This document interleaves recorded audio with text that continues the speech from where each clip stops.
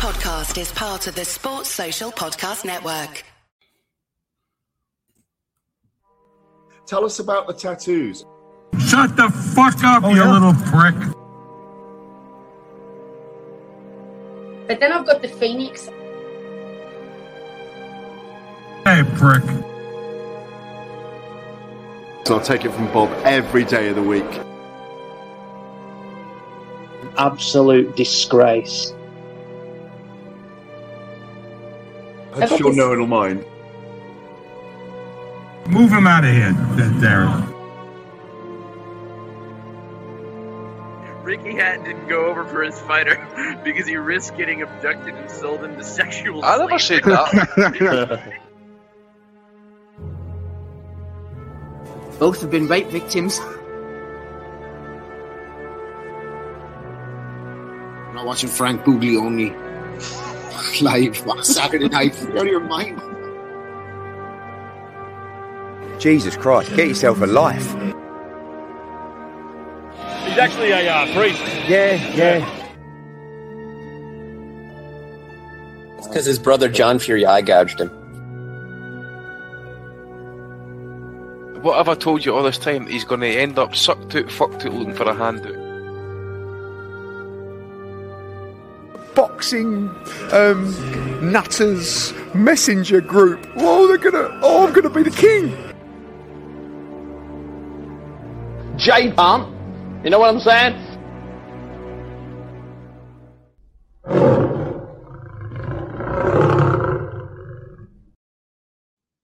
Well, hello everybody and welcome to the 504th edition of the Boxing Asylum Nuthouse podcast. I'm your host Steve Wellings, and joining me on the call we have Ozzy Smith and Matty Di Giolonardo, going live on YouTube from 8 o'clock every Sunday evening. The Patreon RSS feed updates shortly after the show concludes. Hello to everyone listening through the week on SoundCloud, Apple Podcasts and Spotify. Don't forget to leave a review on the podcast player of your choice. Throughout the entire month of December, which is nearly finished, nothing less than 5 stars is acceptable. My voice is just about holding up here. It's been a bit of a rough week, to be honest with you. Even rougher for friend of the pod, the now regularly absent Andrew Patterson. We joked about AIDS, Matty, but apparently it's turning out to be quite serious. Yeah. It's we're all praying for Andy. We didn't know that it would get this serious, but he's hanging on a thread there in Scotland. I mean, the average life expectancy is only like in the high 50s there, so he's fucking closer to death anyways than you or I say. But nonetheless, tragic as could be. Oh, please don't make me laugh, whatever you do. Well, at least we could be consoled in the comforting thought that at least wherever he is in Scotland, it's bound to be nice and warm, Matty. Absolutely toasty. The warmth of whiskey in a fireplace, the screaming of the kids in the background, Andrew wishing for death. I can see it all in my head. It's all in his head. Welcome to everybody in the chat as well. I'm sitting here with a pair of headphones on, nice big jacket. I've got a scarf and a woolly hat, and there's no heating going on in the Wellington household at the moment, so we are struggling on through as best as we can. It did heat up this weekend in the boxing world. There was a little bit of action, some crushing knockouts, some stateside action too. We will start off over in Japan, though, on Tuesday, the 13th of December in the Ariake Arena. Naoya Inoue, 23-0 against 34-2 Paul Butler. The IBF, WBA, WBC and WBO World Bantamweight titles were all on the line for this fantastic unification matchup. Matty, a nice outing to Japan for Paul Butler to cash in his WBO belt. He got a nice, decent payday, ride off into the sunset, relatively unscathed. His reputation possibly slightly more intact, given how he lasted 11 rounds beyond many expectations. Some people are not happy about this, though. Should we be more critical of Paul Butler's tactics, given the fact that it's a unification? On paper, Butler is a world champion 2 times over. He has a decorated trainer in his corner, and yet they chose to survive for as long as possible. Well, yeah, they didn't really seem to try to win with anything they were doing in there, with the tactics, with the effort given. I had said I'd set the line at 3.5 rounds. The books actually had it at 2.5, Steve, so I gave him more credit than they did. He outperformed expectations, I guess, considering that. But he never won a round, never even came close to sniffing winning a round. In a way, just proving why he's just an incredible offensive force. Also, just some nice little subtle defensive moves, rolling punches to set up his own, etc. He's an exceptional fighter. First unified or undisputed Japanese champion in the history of boxing. First undisputed champion in the 4-belt era in the history of the bantamweight division. So I think you got to hand it to him on that alone. Butler wasn't giving him a whole lot to push back against, but it was a good run he had at the weight class. I'm hoping he moves to 122 and they can make that Fulton fight happen. But regardless, good run from Inoue in the division, and he'll always have those 2 fights over Donaire. One of them just an absolute demolition, but the other one, fighting through that broken jaw, definitely in the classic fights of the last 5 years. So it's been a good run at 118 for the monster, but it's time to test the waters at 122 and see if they can't make that Stephen Fulton fight, because, whether that's something that catches the allure of the casual fan base, I'm not too worried about. That's a fight for the boxing hardcore. That's a fight that people from all sorts of different time zones are going to be waking up early for. It'll be a good one. Yep, it's been a good run indeed. A bantamweight for Inoue, some good running from Paul Butler as well. Nobody really gave him much of a chance. I was going in here. What did we really expect? Was he going to stand there like previous Inoue monster victims of the past and just get his ass absolutely handed to him? He was slightly fortunate circumstances with his WBO thing. Should have really been Casemiro. Obviously, he ended up fighting Sultan for the interim title, got upgraded when Casemiro got up to some nefarious dealings. It would have been better seeing Casemiro in there, more of a puncher's chance. But Butler stepped in. He's done the best he could. And he went a lot longer than we thought. People were talking 1, 2, 3 rounds at the absolute max. So to see him go out there by the body shot in round 11 is a kind of moral victory, if nothing else. Absolutely, yeah. I wouldn't say it was a commendable effort from Butler because, like you say, he was very back foot. But I would say he had success in the fact that he did frustrate Inoue at times. I think because he didn't give him a lot to engage off, Inoue did have to do things a bit different, and that's probably why it went so deep. The stoppage came at a good time for him, really. You could tell that, putting the foot on the gas, he did get to him. But I was in agreement that I didn't think it'd go past 3, to be honest. I thought Inoue just blitzed him out of there. Too heavy-handed. We saw what Zolani Tete did to Paul Butler. I won't say in similar fashion, but pretty much won every second of every round. It was a shutout and then knocked him out. And Inoue was pretty much the same, dominated the fight, but did have his frustrations. I think the 8th was probably Butler's best round where he, threw some shots and did a bit more, but it still wasn't enough to win a round. But like I said, I won't praise a performance from where, you lose every round, but I will give him credit for certainly lasting a lot longer. And ultimately, did he feel that it was the best way that he might well have won? Probably. Butler's not got the power to disturb Inoue whatsoever. So why would he stand in the pocket and trade with him? If he was a huge puncher, I would understand that because you never know. If you land a big shot, it could be lights out. Butler's not got that power to him. So Joe Gallagher came up with a plan. And let's have it right as well, by the way. Paul Butler did not need to take this fight. He could have, had 2 or 3 defences, earning money against substandard opponents, defending that title. Instead, he essentially took an opportunity, went to unify, and that was that. So, fair play. He stepped up. He went for all the belts, went out to Japan. He did a better effort than Jamie fucking McDonnell, if you remember that. Jamie McDonnell, who is in a way, he got his arse fucking handed to him. That's what happened. Whereas Butler, certainly different, but again, same outcome. I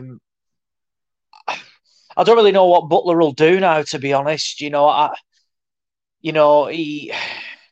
guess there's a couple of fights, like Cal Yafai fights potentially there this way. I'm not sure, the belts may well become, fragmented if Inoue does vacate. So he could well be, lined up for another shot.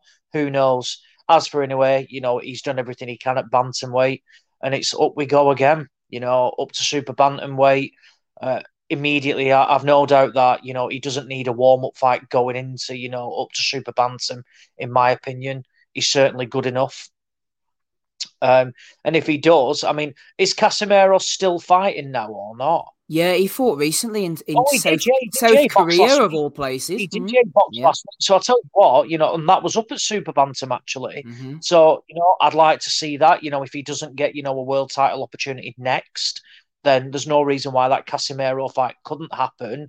But I've got to agree with Matty, to be honest. If there's one fight we do want to see, that's Inoue against Stephen Fulton. And again, he's a welcome addition to the Super Bantamweight division. And the belts will become fragmented at bantamweight. But as expected, really, he's done everything he can. What's the point in him hanging around there? And the likes of Nonito Donaire, Jason Maloney, Manny Rodriguez, they'll ultimately, Gary Antonio Russell, Lee McGregor they might look to manoeuvre him to get a world title shot. We'll see a whole host of different fights at that weight. But yeah, we certainly saw something a little bit different from Inoue on the night, but overall, it ended as a lot of his other fights do, in emphatic fashion with a big KO.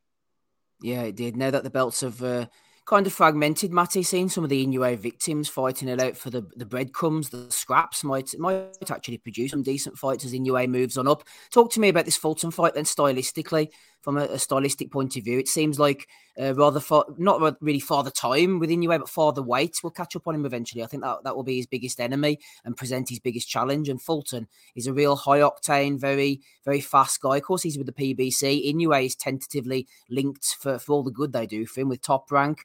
Would they let him go over to the PBC to fight Fulton? Would Fulton come over in return? That could be a potential roadblock. But it does seem to me like the fight to make those two. How would you see that playing out stylistically, Fulton and Inoue? That one just intrigues me a whole lot because I think at the end of the day, it comes down to if Inoue can find the space to put his punches together and if his power can bother Fulton. Because we've seen Fulton box at distance. He's going to have a height and reach advantage over Inoue. But we've also seen him fight inside and do it capably, both against Angelo Leo and Brandon Figueroa. And we've seen him against a very big super bantamweight in Brandon Figueroa too. So I don't feel like he can be outmanned.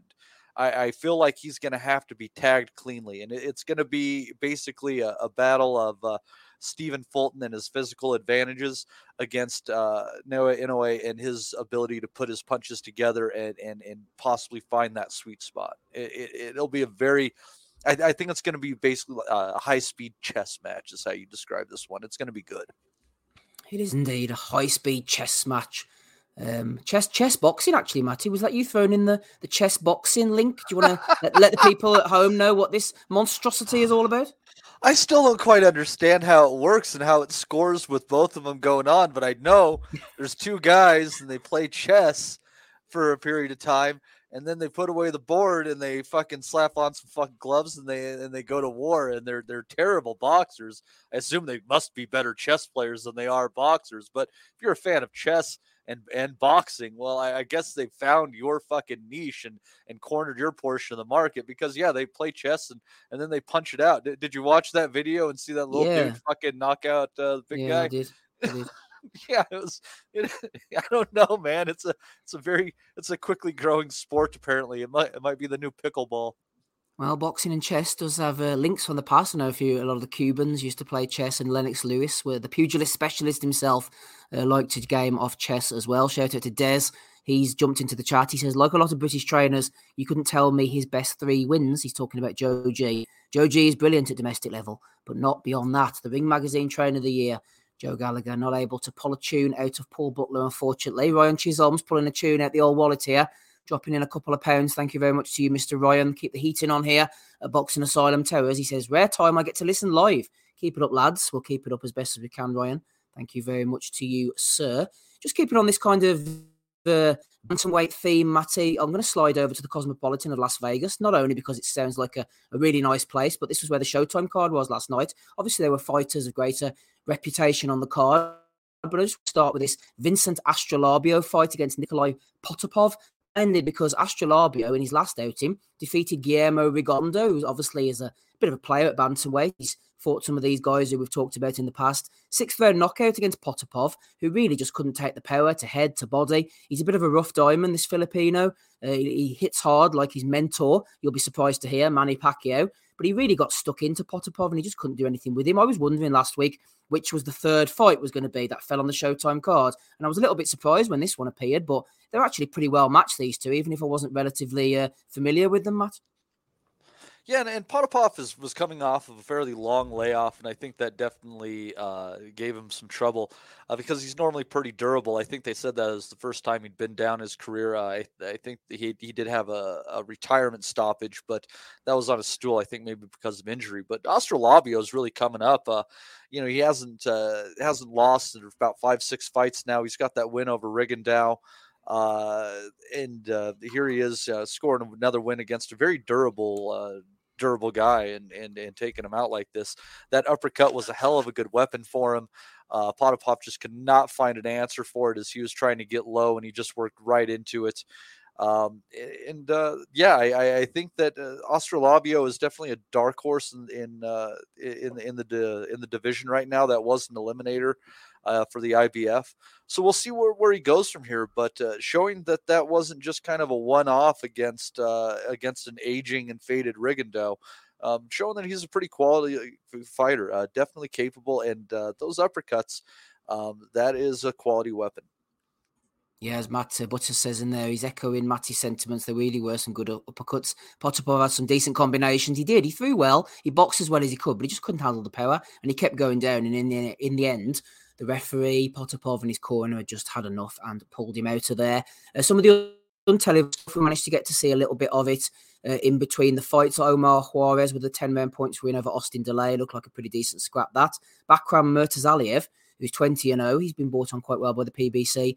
Got an 8-round victory as well. Elijah Lorenzo Garcia, a bit of a prospect, this kid, in some quarters. He's from Glendale, Arizona, 13-0 now with 11 knockouts. He absolutely iced Cruz Stewart. So keep an eye on Garcia. A few people who know the sport are picking him to be a bit of a prospect of the future.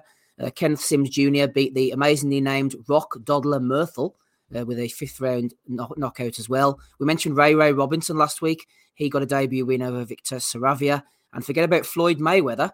It's all about Robert Merriweather III with a 1st-round stoppage win over the debutant Jaden Salway. On up the card in that one, Matty, Jose Uzcategui going in against Vladimir Shishkin. I went for Shishkin on points. Thought he worked the jab really well. He did tire as the fight went on. He managed to stay out the way of the big right hand. A lot of urgency from Sugar Hill Stewart in the corner, telling him to up the game, get this kid out of there. I thought what he was doing was pretty good, actually. He managed to box conservatively. Whenever he threw the double jab, the right hand, and then the left hook, Uzcategui hadn't really got an answer for it. And he's a bit of a wild man, Uzcategui. We know about his 2 fights with Durrell, but he's kind of found his level over the years. And this is a solid enough win for Shishkin.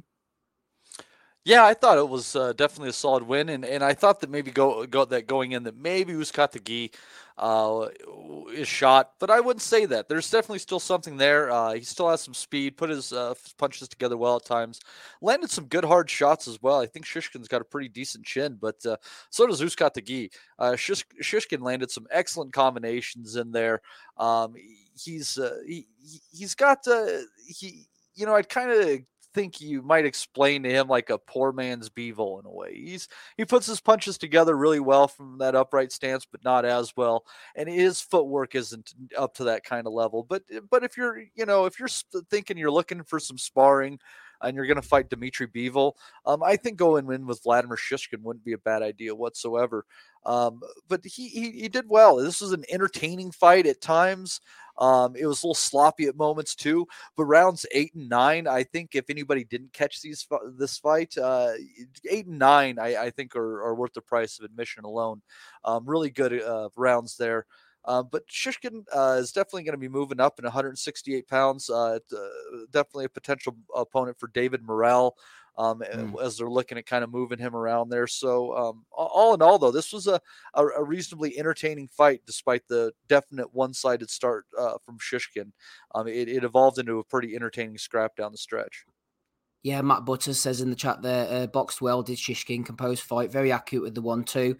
We will be moving on to the Sky card shortly, but we'll go through Showtime first of all. Before we go on to the main event, just a quick word on the fight you mentioned there, Matty, which could be coming up soon. David Morrell was in the audience, looking very smart. He's only had a few fights. Shishkin's only had a few fights. They've both been matched relatively tough, considering, which is good. It'd be a real action fight. You'd have to pick Morrell, I suppose, given what we've seen of both of them. I think he might be too fast and maybe too accurate as the fight went on for Shishkin. As you said, he's like Bivol light. He's a little bit more of a flat-footed kind of Bivol. He does the things without the agility and the ability to move out to the range of the shots. And I think he'd be there for Morrell to hit, but I don't think he'd go down easily either. It might well be a distance fight, and he would cause a lot of problems. Because in his last fight, Morrell was putting a beating on poor old Yerbos Inoue, but as the fight went on, he really was kind of struggling at times to get him out of there. So I think Morrell against Shishkin stylistically would be a real explosive matchup of two punchers. But I'd favour Morrell. Matty, what about you? I definitely would favor Morrell too, although I think Shishkin would provide an interesting test as well. And I mean, you never know. I mean, they're two young fighters as far as the length of their professional careers go. So it'd be a fight where, we would definitely learn something about both fighters, and maybe there's something we don't know about them that proves to be the difference maker. On the subject of Morrell, though, they did say that his opponent, Yarba Hanala, however you pronounce that, it's kind of like Alam Hanala and all that, but they said that he did recover, walking, talking again. They were able to get him on a flight back home. So his health is intact, more or less. We're not looking at an Abdusalamov situation with that young man. So glad to hear that. And hope he has a fantastic holiday season with his family back home. Yeah, well said, Matty. That was quite the beating he took, and a lot of concern for him with the blood clot and everything. So the fact that he's walking, at least, obviously, you wouldn't imagine he'd ever fight again. But I mean, he was in some really, really bad condition. So it's good that Yerbos Inoue is up and walking. Talking of finding out things about fighters, in the main event, we certainly found out a lot about both of them. Even Michel Rivera, who was on the losing end of a 12-round decision to Frank Martin, the Ghost, scores of 120, 107. 117, 110, and 118, 109, exemplifying his dominance. He dropped Rivera in the 7th. I was talking to a friend of the pod, Declan Graffin, earlier, and he had money on the stoppage for Martin, so he really thought after that 7th, when he put him down, that he was going to put the foot down, hopefully, and get him out of there, and I thought that's what would happen as well.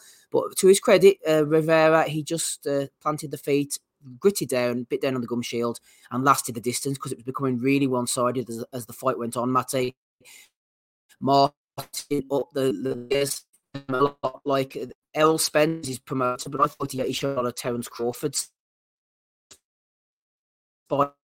Very elusive.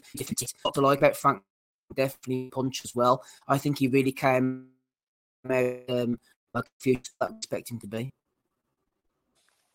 Yeah, I was. I'll tell you what, Steve. I was. If there's one thing that I could say about Frank Martin coming out of that fight, I mean, there's a lot of poise he has. There's just tremendous ability in the way he puts his shots together. He goes up, he goes down. Definitely a lot of great attributes. But the thing that stood out to me the most in this stacked 135-pound division, with Lomachenko's skills diminishing fight by fight, I got to tell you that I think that he has probably the best, the foot movement in all of the lightweight division right now. He's got great speed. He moves around, cuts angles well. Definitely a lot of quality there, and you've got him and Keyshawn Davis coming up as well. It's a shame there with different promotional outfits, because this 135-pound division just becomes more and more stacked all the time. And yeah, some people are going to be evacuating to 140 pounds shortly. But even then, there's a lot to take their place, and you just hope that the talent that's coming up does end up facing the talent that is already existing at 135 pounds, and they don't find a generational gap on that one where they just don't ever run into each other, because there are so many mouthwatering matchups to be made at 135 pounds right now. It'll just blow your brains out. It's incredible. And we're looking at Tank against Ryan Garcia coming up here soon. And hopefully more and more of these fights get made because it's a hot division with tremendous talent. And hopefully we see Lomachenko against Haney as well. But yeah, and Frank Martin, he's a new entrant in that category because Rivera is a very good fighter. Don't kid yourself. But he ultimately, Martin did time that jab, took it away from Rivera, didn't get the finishing shot with the hook like I had thought that he might be able to do. But nonetheless, exceptional fighter, exceptional performance, and just very excited to see where he might go from here. Absolutely. It'd be interesting to see where we go from here. Hopefully, between the throat and the internet, everybody can hear me. Am I sounding any better, Matty, or still on the robotic side? That was better, yes. Oh, good. That's great. Fibre optic broadband's in the area, everybody. So hopefully we'll have more than a 56k connection very shortly. That's what they're promising us anyway. Martin's 6th in the world on BoxRec. Where does he fit in, Matty, to the kind of guys around him? Your Cruzes, your Nakathillas, your Jermaine Ortiz might be an interesting kind of one. Giovanni Cabrera as well. We've seen him recently. Zor Abdullayev. What would you like to do with Martin next at 135? I think that I would, I could definitely see him in a lot of different fights. Ortiz, I think that's a good fight. With Ortiz deserving something coming off that loss to Lomachenko again. You don't know if he's tied top rank or how that's going to work out there. I'll tell you what though, him against Isak Cruz, that's a quality fight there. And I would definitely take him to beat Isak though, but that's a good stepping stone. It's someone that has the fight against Gervonta Davis that you can do a little compare and contrast with. So yeah, if I'm PBC, I'm thinking I'm going to make Martin against Isak Cruz next. Martin against Isak Cruz on the PBC. Just to remind you, you are listening to the Boxing Asylum Nuthouse podcast, episode 504, depleted panel, but we're here still throwing punches as best as we can. Steve, that's me. Matty's here. Ozzy's here as well to talk about the Sky card. We'll go on to that shortly. First of all, let's have a look through the chat, see who's hanging around in there, which degenerates are swimming in the pond life for the chat, avoiding the Browns here with us. Good evening to you, sir. Or madam, indeed. Matt Butters is here as well. David Joyce. We've got Des. We've got Mark Stanton. Jim McDonald Boxing. Budju B. Michael Thompson. That's Mikey T. Darts legend Chris Mason's here as well. Good evening to you, Chris. Ben Russell. Shout out. Ryan Ormerod. A member of the Nutters group. We've got MB. We've got Johnny Horsecock Nelson as Yoni. Adam Hughes is with us as we scroll on up, see who's hanging around. Who else have we got here? Any new names? Any new people? Albert Ross. We see Albert from time to time as well. Welcome to you, number one. Lithgow 1983. A couple more before we move on to the Sky card. Chris Billum Smith, bit of Dan Aziz. Sarah Beck's here. Good evening to you, Sarah. And who else have we got thrown in? Oh, Chase Athletics as well. Shout out to you, Chase Athletics, our American correspondent. Over into Bournemouth then, Aussie, the Bournemouth International Centre. Benjamin Shalom is the promoter. We'll go fight by fight, shall we? First of all, clash of the big heavyweights here. A couple of big lumps. Can't fight for toffee, but it was bound to be exciting. Steve Robinson, Ivan Drago himself, 4th round KO over the big stiff idiot Nick Campbell. It was a fun fight, this. Put them together, 20 pounds difference. Got banged out, Mr. Campbell. What did you think of it? I thought it was a big upset, actually. We saw that Steve Robinson, and well, he's just not looked good at all, has he? When he's had a couple of opportunities on Sky, a bit of a following, lost to that, a bit of just an unknown journeyman who hasn't boxed since, actually. Even Ben Shalom just said people were laughing at him, taking the piss. So he's got this other opportunity. Nick Campbell, I think he was a bit of an amateur type of thing, from I think so, yeah. Anyway, yeah, just thought Campbell won the first couple of rounds pretty convincingly, but he just looked knackered, absolutely shattered. And the one thing that Robinson can do is punch. And yeah, I thought the stoppage was fair, to be honest.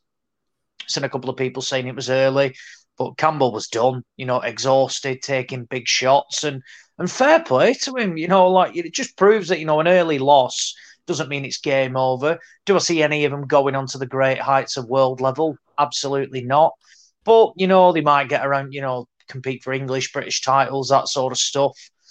It wouldn't surprise me if the rematch happens straight away, but it could well happen up in Newcastle if they go back to if Boxer are there next year.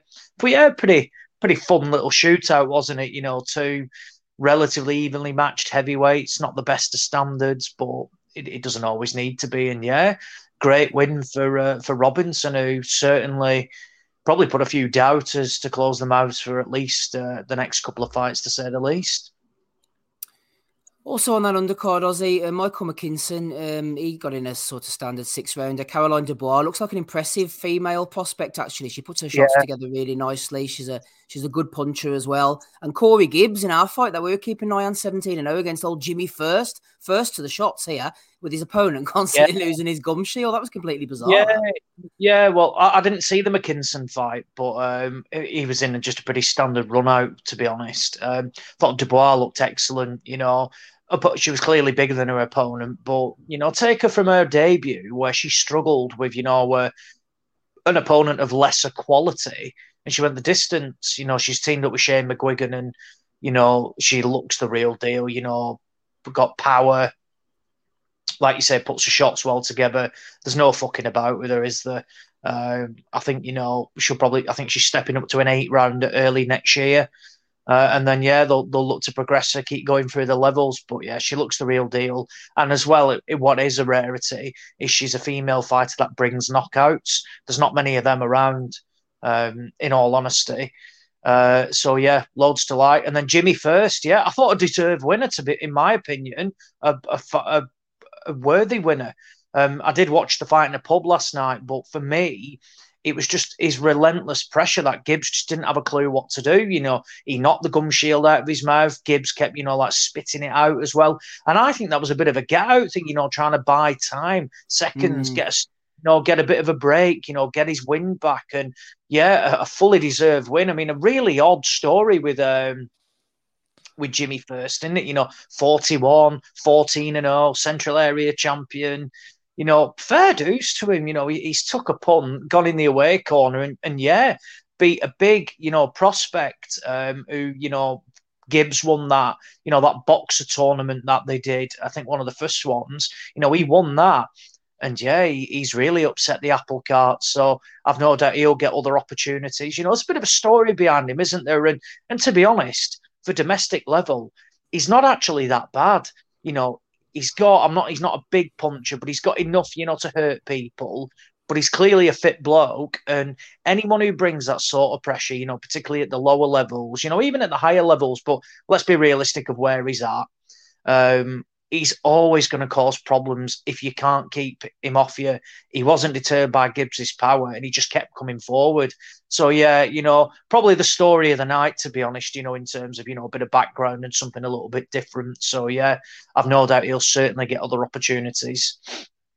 And then the main event itself, Billum Smith against, I forget the opponent's name, but fun fight, really. I thought it was a bit of a mismatch, to be honest, but then I was watching the pre-fight build-up, and McGuigan, a couple of other lads spoke about the Masternak fight and how he had Masternak wobbled.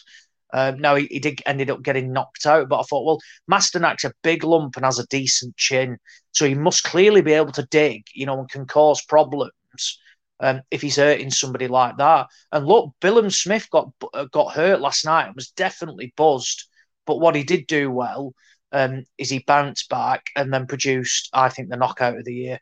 Fantastic, brutal knockout. Obviously hoping that the opponent is fine. I think he is. But what an impressive knockout it was. And the guy just put shots well together. And, Billum Smith, he's by no means, I think, world level maybe a step too far. But there's nothing wrong with that at all. Let's have it right. I think when he turned over, he was happy if he won a Commonwealth title. He's now won Commonwealth, British. I think he might have won an English title, European. So he is more than a worthy challenger now to go and get an opportunity for a world title. He's ranked highly. If he wants Opataya next. They're looking to bring him over to the UK next year, fight him at Bournemouth Stadium. I think it's the Vitality. Every chance, Sky, Billum Smith, if he's, he sold out that Bournemouth arena last night by all accounts. So, it's a good venue, that, I like that venue. I've always said it's like with Warren going back to Telford and stuff like that. You don't need to be in these massive, like arenas, stadiums type of thing to have a good atmosphere. Sometimes, 3,500, 4,000 in a 5,000 seater stadium is better than 4,000 being in a 12,000 seater stadium, but having the black curtains out. It's good to see, promoters trying different areas. I mean, pre-Billum Smith, I couldn't tell you the last time any promoter went to Bournemouth, really. And, they've got to do it now. There isn't that many big names to go and sell out all these, huge arenas in the UK, like the Manchester Arena, O2, Wembley, that sort of stuff. So it's good to see. And, there was a decent atmosphere there last night. So, yeah, he wants Opataya, completely different, like levels. But, ultimately, he's got to. He can clearly dig Billum Smith. I mean, look, we'll talk about the fight if it gets made when it does. But that can only happen if they're eyeing up a football stadium in Bournemouth. That's only going to be next summer. So it's going to be interesting. But yeah, I wouldn't say it was a magnificent card by Sky last night, but there was a couple of fun fights on it. The main event, Dubois, and obviously Jimmy First, who, like I said, for me was the story of the night. A quick word, Ozzy, before we go over to Matty on Billum Smith on Dan Aziz. Chipped away against Rocky Fielding. I thought Fielding was very, very passive. I thought he really was. Yeah, I forgot about that fight actually. Yeah, another. I thought Dan Aziz looked 2 levels above. I thought Fielding missed weight but looked heavy as well. Didn't look good for a guy who was at 168 previously. He looked like he bombed the weight, basically, and just was, the fact that he didn't even want to lose a pound when the British title was on the line tells me that, was his heart really in it? Was he just seeing what was there? What did he have left? And the answer is not a lot. Aziz just beat him up, bust him up, and the stoppage was right. And, there was no complaints from Jamie Moore, Nigel Travis, or Rocky Fielding. I think he was just there just to see what he had left. And when you're putting in performances like that, I think it's time, and I think Fielding will probably do the same. He'll call quits on his career. As for Aziz, there's ways of beating opponents. It would have been easy for him to labour, to a points win, but I've got the win over Rocky Fielding. But actually, he bust him up in pretty decent fashion, and it was more his performance that was impressive rather than, it being a fantastic win, if that makes sense. It was the way he dismantled him that was good. And he's going to be a difficult guy to beat, particularly domestically. He puts his shots well together. He's got power. He's got an engine. There's a lot to like about him. There was talk about the Lyndon Arthur fight, happening early next year, potentially. That's a fight I definitely want to see. Why not? A good domestic fight. So, yeah, Aziz, the building and, not a bad little stable boxer. They've got some decent, the likes of Billum Smith, Aziz, the fighters that you not necessarily have a massive headliner, but if you get, 3 or 4 of these blokes on the card, Sam would, put Dubois on there as well, you can build decent cards without, having like a massive name and then a poor undercard underneath. You've actually probably got a better card with more depth because, some of your fighters just aren't, mainstream fighters yet. So they yeah, should do that. The people who are putting out the content should give us like 2 of those cards a month, and then a big name card, and the undercard might be shit. Whatever, it's a main event attraction. Yeah, give us that and build up regional stars, just like they do Terrence Crawford in Nebraska. And you guys have way more local appeal than we do in the United States, because I mean, and it's all that football club culture and shit like that, and why they're not grabbing onto that more and building regional stars with whatever records is beyond me, because there's plenty of money to be made in these places. 5,000 people in a place and it's sold out, that means everyone wanted to be there. Yeah, I agree, particularly a week before Christmas as well, which, given the cost of living crisis in the UK at the moment, to go and sell that arena out, is a decent achievement. And, I completely agree, but there is, I think there is pressure from the TV companies to get try and get, big stars quickly. And you've not got, for me, you don't have the time like you used to build fighters, going through the levels. I would happily, like Sky might well do it with Adam Azim, but again, it's difficult. There is too many, for me, there's too many shows that take place in London for a start. If you look at Matchroom, you look at Queensbury, and you look at Boxer, the majority of their shows will take place in the capital rather than spreading it around and things like that. And I would rather see, it doesn't always work, because the size of arenas that are available. But in Manchester, Mark Heffron, for example, he's from Oldham. If you were to box him in Oldham, he could do 2,000 tickets comfortably. There's just no arena that is suitable. Now, in Manchester, the only thing you've got is the MEN Arena. That's 20,000. There is a difficulty, of small arenas, from where that they'll hold 5,000 and 6,000. But I would rather see that. Go on headline a card with, like a British title. But then, have like area title fights on it, English title fights. I've always said that, boxing fans are easily pleased if the content is competitive. Now, not every fight that you make which will look good on paper will produce the goods, but that's not the promoter's fault. That at least they can say that, look, we've matched two guys, the styles didn't gel. That happens. That is sport. But what we don't want to see is, just constant mismatches.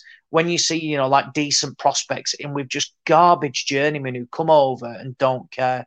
And there is, I think, TV have got a part to play in it because they want to rush people through. But I completely agree with you that there's money to be made, A, in small arenas, but B, building people.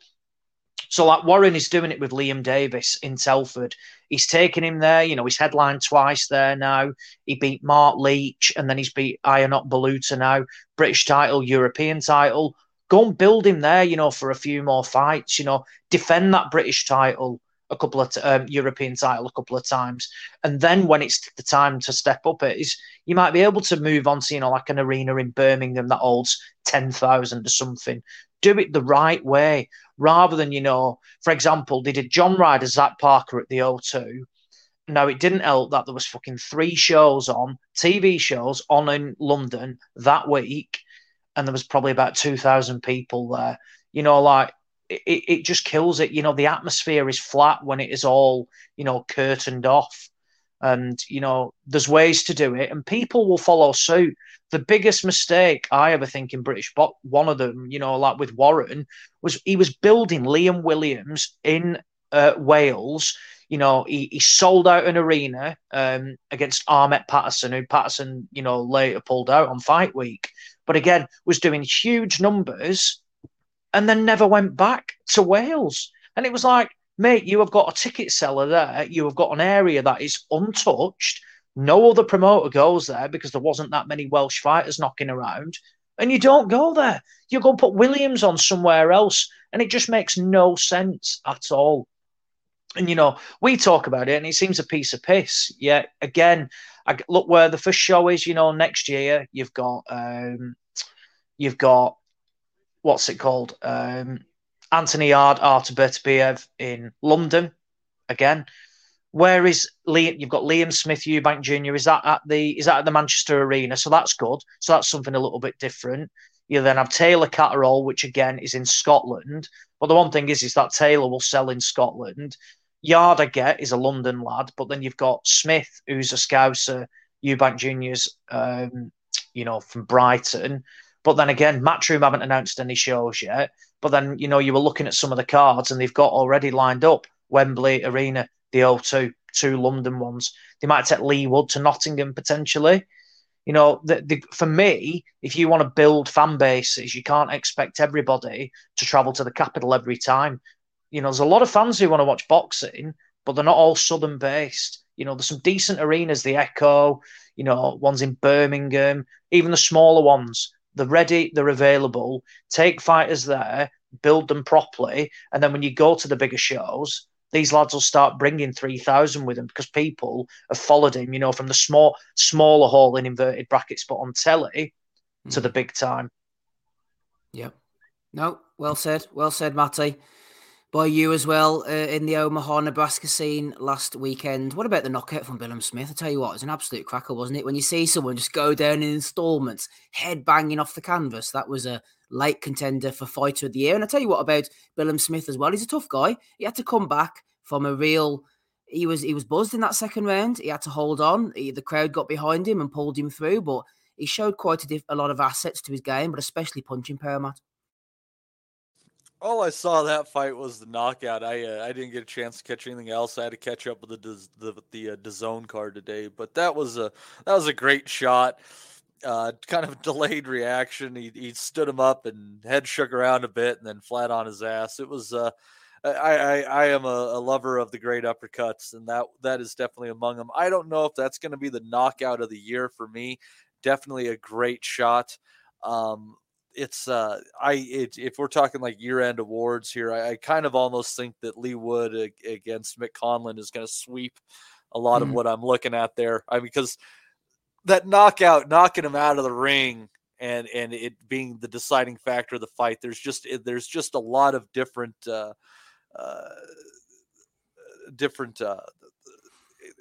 accentuating points around that knockout that just makes that stoppage so good. But it's definitely in the top 5 of this year. There have been some great knockouts this year.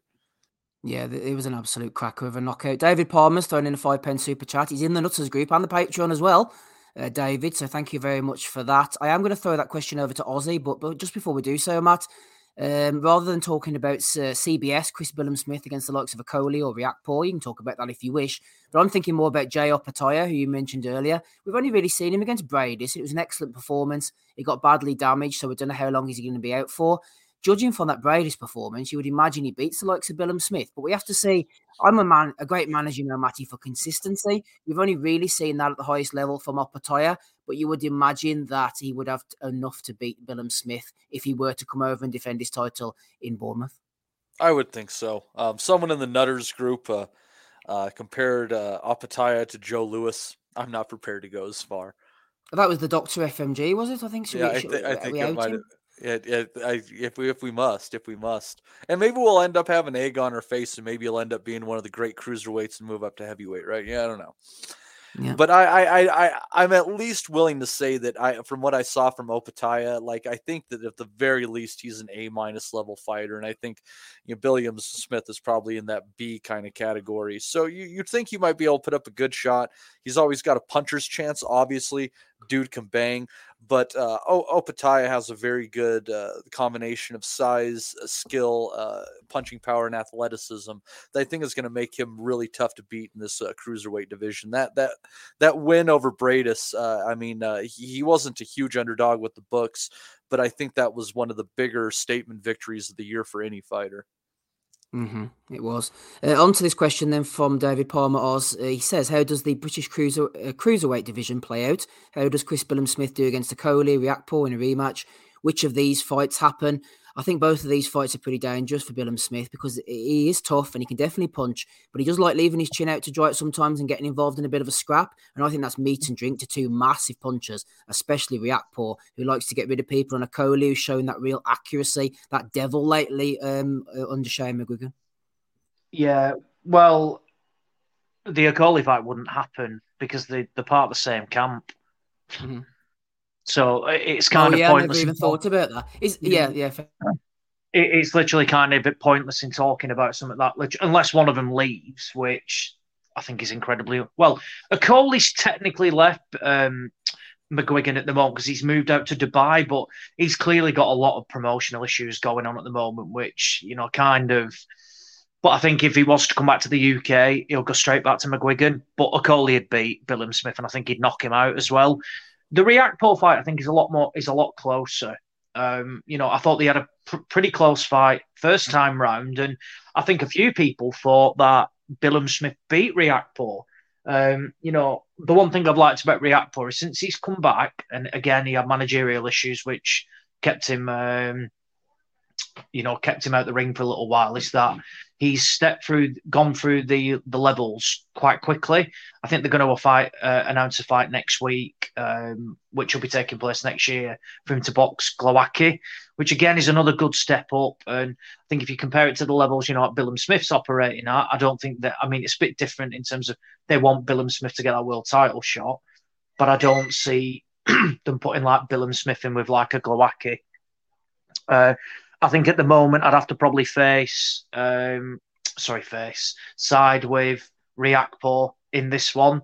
But again, with the power that Billum Smith showed, he's legit got a chance against pretty much anybody. Because like I said, that wasn't, just knocking out a complete bum as such, like someone who just looks a level below. He was hurt, he'd been hanging on the round before, or a couple of rounds before, and showed that he's got that power and can still produce it after he's been hurt. But yeah, I think you probably side with Riakpo, but it's close. Whereas Okoli, look, they're not going to fight, but I see Okoli as, like a level above any other domestic cruiserweight comfortably. I'd even go as far as saying that Okoli's probably the best cruiserweight in the world. Yeah, I think so. Speaking of your domestic cruiserweights, I got a question for you guys. I was trying to pin this fight the other day, and I don't think I could quite do it, but it was an absolute shit show of either a cruiserweight fight or a light heavyweight fight with you guys. And for some reason, I'm thinking it was Ovil McKenzie against Enzo Macronelli, where they like rang the bell like a minute early in one of the rounds, and then it was a quick stoppage. Yeah, they did fight, but it wasn't the early bell in the Macronelli Shane McPhilbin fight. Something tells me. Oz, maybe you can remember that one. Like I remember it was an absolute shit show. Like, and it was like maybe so blatant. Was the McKenzie fight not an early stoppage by Ian John Lewis? Was that not the problem there? When he beat Enzo Mac? Yeah, that was the McKenzie fight, wasn't it? Ian John Lewis jumped in, and he was like, so Enzo Macronelli was covered up on the ropes, and McKenzie was just winging the big shots in like he does, and then from nowhere, John Lewis just jumped in, and then Macronelli looked up and went like, "What are you doing?" And you could tell Ian John Lewis just apologised and said he got it wrong, and there was an immediate rematch, and then Macronelli knocked him out. Yeah, the fight he's referring to was Shane McPhilbin against Macronelli in Wolverhampton. The bell was rang 40 seconds early as well, so we were trying to work out which was which. That's right, yeah. Yeah, McPhilbin had him like 10 shades of fucked up in that round, I think. And then I think Macronelli might have came back and stopped him in the next round, but it was like such blatant fucking corruption. It was on Box Nation, I think, that. Uh-huh. Yeah, it was, yeah. Back in the heyday of Box Nation, there were some good fucking fights then. Because you guys had fun, like light heavyweight, cruiserweight around that time, and you had that killer lightweight scene around that time too, where they weren't necessarily world level, but you had a bunch of guys that were competitive with each other. Yeah, Chris Mason. It was at the Civic Hall in Wolverhampton. Yeah, that's right. That's where I'm from originally, Matt. Have you ever been to Wolverhampton? No. I've never been out of the country, so no, I have never visited the lovely Wolverhampton. Well, whenever you decide to leave America, maybe that could be the first destination on your list. Well, we need to find a place for all of us to get. If I go that far, you guys can at least fucking make your way to fucking somewhere that I am in the area, couldn't you? I mean, if I come thousands of miles, you guys could travel a few hundred, I reckon, from your various places. We find somewhere mutually agreeable. Oh, yeah. We'll meet up with you, Matty. Don't worry. Okay. All right, boys, let's move on. It's 5 to 9. We're still going. We're doing the best we can to get through here. It's almost Christmas. It's nice and cold. I bet it's not cold where you are, Matty, is it? Yes, it is kind of cold right now. I'm not good at the Celsius Fahrenheit conversions, but on Wednesday and Thursday of this coming week, it is supposed to be below 0 Fahrenheit here, which is, I don't know, fucking 40 below Celsius. I don't know, something. Yeah. We get you, don't worry. We're with you. We're with you. Yeah, M. Lithgow says we're having a Christmas Day pod. Maybe not. Maybe not this year. Anyway, on to the final bits and pieces before we move on to next week's action. A few questions, Bellew the Weeks, and we shall leave here for another week and another year. Yep, don't worry, I've got that one, Matty. Just before we go on to the DAZN card, I was going to mention the Friday evening Arslanbek Makhmudov against Michael Valish, first knockout. Valish is a big bum. He shouldn't be in the ring. He's shit. He comes for the payday. He gets absolutely battered. Makhmudov looks really very basic, like those kind of early 2000s Euro bum heavyweights. I'm really not impressed with him whatsoever. Stephen Butler got a good point to win over Joshua Conley as well. As for the DAZN card that you saw, Matty, and I didn't see, even though we realised that I could have watched it perfectly well and didn't bother my arse, we had Jusky Gonzalez against Ivan Cano Garcia. Diego De La Hoya was on as well, and a second round knockout win for Raul Curiel, who is no relation to Freddie Curiel, we worked out last week, against Brad Solomon. Where was the value on this DAZN card? Yeah, I think Raul Curiel is definitely a quality fighter, Steve. He's training under Freddie Roach now. He left his father. And I think it was one of those amicable leaving things where, like, you know, the dad's a good person and says, I've taken you as far as you can. Let's get you better help. He landed a really good jab, left uppercut combination to finish it off. He caught him with a jab, and then Solomon went in the turned right with him, snuck the uppercut in there, and Solomon was all busted up in the face. So yeah, I think Raul Curiel is definitely worth your time. Diego De La Hoya, I think we've been there, done that. You never know if he pulls out a title, maybe in this age, possibly. He is what he is. He did pretty good though. Aaron Silva, I'm impressed with this guy. He's a pretty solid fighter. I think this was 168 for some reason. He's a little bit of a short, squat guy, but he throws nice, tight combinations. He's got some good punching power. Was able to drop and stop Alan Campa. Definitely a fighter to be looking out for. I don't know if he's going to be a title holder, but again, could make some good fights. He's going to test some young fighters once he finally hits his place. And Josue Gonzalez doing well in that decision over Ivan Cano. It's something kind of missing with him. I don't know. I can't quite pin it, but I don't know. And then if there was a decent enough fight, you got Angel Vasquez getting a win over Nick Sullivan in a pretty evenly matched fight. You might want to go back and check that one out. That for entertainment value, I thought that was pretty decent. And also Cecilia Brack is finally coming in after almost 2 years out of the ring, getting a 6-round decision over Marissa Portillo. She looked all right, a little bit slow, timing still there. I don't know how well she plays anymore. She had those back-to-back losses to Jessica McCaskill. But we shall see if she's able to make waves in the women's fight game going from here. But I think she's about 40 years old now. All in all, good evening then. De La Hoya puts on pretty well matched cards, even at the lower levels, I always think, Matt. Yeah, they were all right. There were some decently matched fights on there. I think that they're having trouble getting some top prospects over there, but they seem to be developing a stable again. I wouldn't count Golden Boy out quite yet, but you're going against the Showtime card. At the same time, Steve, you had to go for the PBC on this one. Again, the PBC just putting on the superior product on a card-by-card basis. It's just what they do. It's just what they do. Go on, Oscar. You're doing a fantastic job, lads. Right, let's see what's lingering around here in the depths. Talk about the prediction league, Matty, actually. There's the same person seems to be top of your league and the top of the Nutters league as well. What's going on here? There seems to be a theme, Steve, and we're not even going to pick this week because you're 7 points up. So even if I had 2 fights to find, you closed it out. So good job for protecting the Boxing Asylum's money. You talented bastard, you. We will be going into a different way, doing it next year, doing seasons. So that way, if you decide to jump in the Patreon group and you want to get in Joe Kennedy's league, you might only have to wait a few weeks until the next season comes about. And we'll be doing 4 separate seasons and changing up the rules a little bit.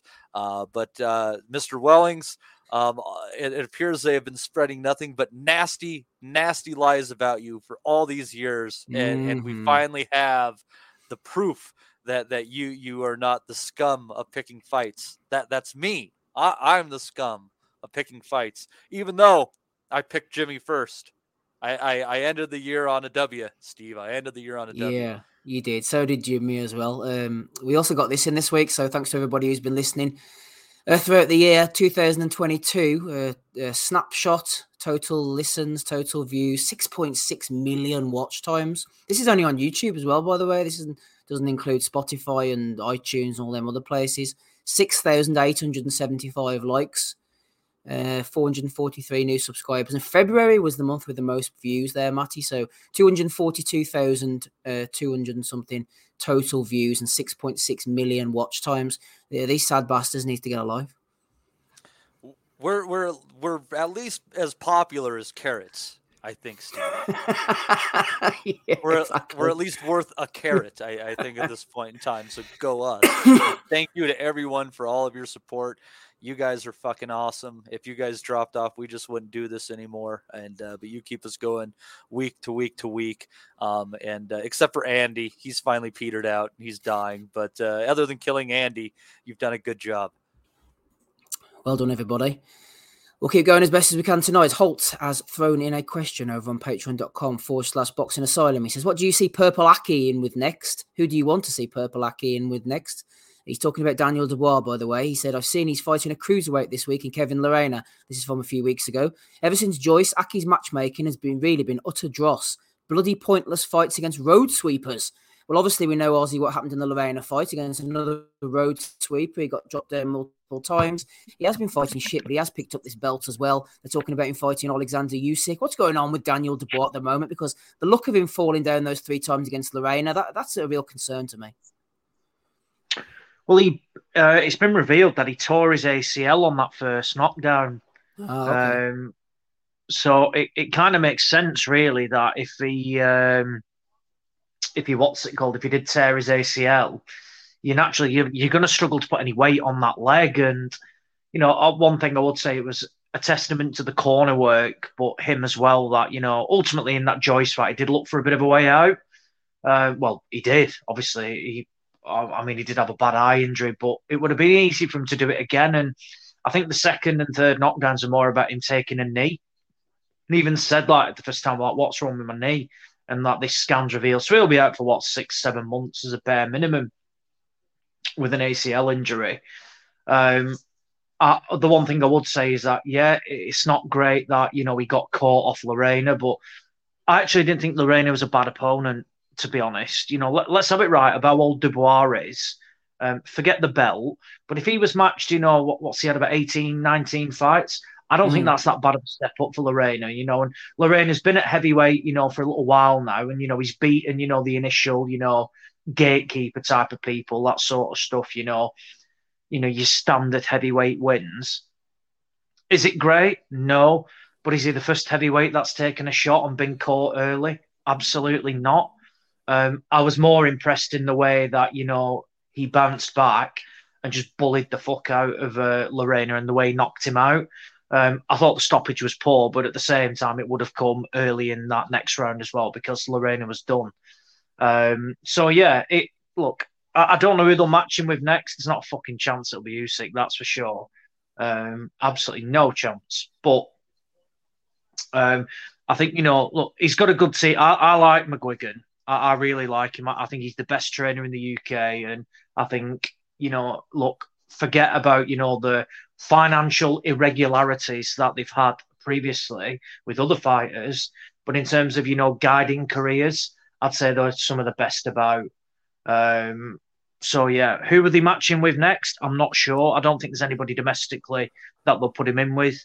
There's a fight coming up in January between Oscar Rivas and Efe Ajagba. And I think that against the winner of that, I think that's kind of where I see. Is that not at Bridgeweight? I don't know what the fuck they're calling it, Oz, and I don't know if anyone fucking cares at the end of the day. I would look at getting Dubois in with people like what's it called? Robert Hellenius, someone like that, Adam Kalnacki. They're not brilliant, top world level people, but, they will still present, certain tests. Lorena, I think, beats them, so the heavyweight division is not deep. And I think Lorena, has got a part to play, with performances like that. And Dubois is a big puncher as well. That power is legit, and in that, what's it called? In in that Joyce fight. He was in that fight. It was incredibly close. You know, let's look at the way Joe Joyce busts Joe Parker up and stuff like that. So, you know, I think that Joyce, you know, defeat, every time Joyce puts in better performances, it actually gets bigger. You know, in terms of actually, it's not a bad, you know, it's the way it happened, but he did have a busted eye, but he was well in the fight. Well, I guess the question for us is like kind of moving forward. It's like, is Joyce going to turn out to be more like David Tua or George Foreman in like the big immovable object kind of fighters? It's tough. I don't know really. I mean, look, I think he's an hard night's work for anybody, and I think it's a terrible fight for Tyson Fury. Mm-hmm. I really do. Yeah, I think it's a really difficult fight, and I think he's a hard night's work for anybody. To be honest, you know, he's got power. He's got a brilliant engine. He just bulldozes his way forward constantly, and he is getting better as well. I enjoyed the Parker fight. I thought he was a lot better in that as well. One of the better heavyweight fights since that wasn't involving Wilder and Fury in recent memory. Yeah, completely agree with that. But yeah, going back to the Dubois thing, I don't think there's any rush with Dubois. You know, you forget he is a baby. You know, what is he? 25, and he's had 20 fights, you know, and he didn't have loads as an amateur either. So, you know, he's a young heavyweight. You know, he can potentially only be peaking, you know, in the next 3-4 years, potentially. So, you know, I think there's fights to be made with him. Like I said, I'd be looking at, you know, guiding him slowly, but still, you know, getting different styles. You know, Hellenius might not box again, but I think that would be a decent opponent. Adam Kalnacki, you know, I won't be looking at the likes of Lucas Brown, but Dillian White is a fight that I would favour Dubois. Yeah, what about that fight? Tell us about that fight, Oz. Oh, I've always said, and look, the Lorena, look, he got caught high on the head, and anyone who gets caught, you know, like that, the wobble, the busted, you know, like it does cause a problem. But I would say about, you know, I think White is just, I think he's shot to bits. Dillian White didn't, you know, like, we spoke about it. It was that guy who he boxed last time out. What was his name again? Jermaine Franklin. Yeah, Jermaine Franklin. Let's have it right. Jermaine Franklin is not good. You know, he wasn't, you know, he was a bit better than we thought. And I thought, but ultimately it just showed that White has got nothing, you know, absolutely nothing left. I don't think he knows how he wants to box. You know, the body snatcher is just a complete myth. Clearly doesn't do any damage to the body. And I just don't think White would be able to stand up to Dubois' power. And I think Dubois would land before White would. Look, if White lands that big left hook on Dubois' chin, I think he'd struggle. But I think more than anything, I think Dubois would just get to him. It's kind of a perfect opponent, really. White likes to stand and trade, and I think he'd just walk onto a shot. And White has not got the best chin at all. You know, we've seen that, you know, you land on him now. Franklin had him buzzed. I mean, fuck me, you know, and this was a guy who went the distance with that bloody Pavel Sauer and stuff like that. Let's have it right, you know, come on. So, yeah, I think Dubois would just be too much for Dillian White, really. And I don't think White will take that. White is Chisora 6 or 7 years ago. I mean, that's really his level. I mean, you kind of got to give credit to Eddie and everyone for getting him as high and noted as he got to, because I really don't think he's any higher than Derek Chisora's level at any moment in Del Boy's career. Chisora was better, mate. Chisora won more titles and more meaningful titles than what's it called? Than Dillian White. I don't think White's won a mean. Yeah, White's not titles. Oh well, you won like European and stuff. Yeah. I know what you're saying. Yeah. I don't think White has won anything from memory. You know. Well, he thought he was better than that. You know, from the moment he buzzed Anthony Joshua, he thought he was too good for European titles. And like I said, that's one thing I'll give Hearn. He did a fantastic job with Dillian White to make him like this feared operator. It was millions and millions of pounds. You know, a hell of a lot more than some fantastic, fighters that, have retired and stuff like that. And White is probably one of the sport's top earners over recent years. And yeah, he's just a standard heavyweight, really, isn't he? Very much. If he was from the United States, he would be like a kind of Jason Gavern type, you know. I think you're doing him a bit of disservice there. Gavin was Dillian fucking White, trash. really? He'd be Yeah, like no fat. way. He'd be like No fat. He'd be like way. fat Joey. Now, Chris Ariola, I'd say maybe, but not Gavin. Eh? Do you not think? That'd be an opponent for Dubois as well, Ariola. People like that. You know, you don't build him. You know, I get, you know, if they got that opportunity to fight Usyk, if he gets beat off Usyk, it's not going to ruin his career. And, you know, they're going to take that opportunity to fight for, you know, all the titles. But, yeah, for me, if they can avoid it, I would be doing, naturally. Okay, thank you for the question, Holt. We do have another question from old Matt Butters, aka Slippery Butters, in the chat there. Before we go on to that, there is a show on New Year's Eve. It won't be our show, Matty, but it'll be the Japanese, Joshua Franco. He's the WBA Super Flyweight champion. He's had 3 fights with Andrew Maloney now. This is Helen Mirren's favourite fighter. I don't know whether Helen will be tuning in to the Ota City General Gymnasium, though, on the 31st of January when he goes in against no, it's not IBF, it's WBO champion, that's right, Ioka, who beat Tanaka. In his last fight, he defeated Donny Nietes. It's a unification. It's a pretty good fight, actually. Ioka against Joshua Franco, who's the brother of Bam Rodriguez, apparently, Matty. Yeah, and I wish Andy was here to talk about this one because this is definitely right up his wheelhouse. Ioka coming off that victory over Nietes in the rematch, beating him much more soundly than the first time around, which I think might have been a draw, or it could have been a draw. One or the two. It was much tighter.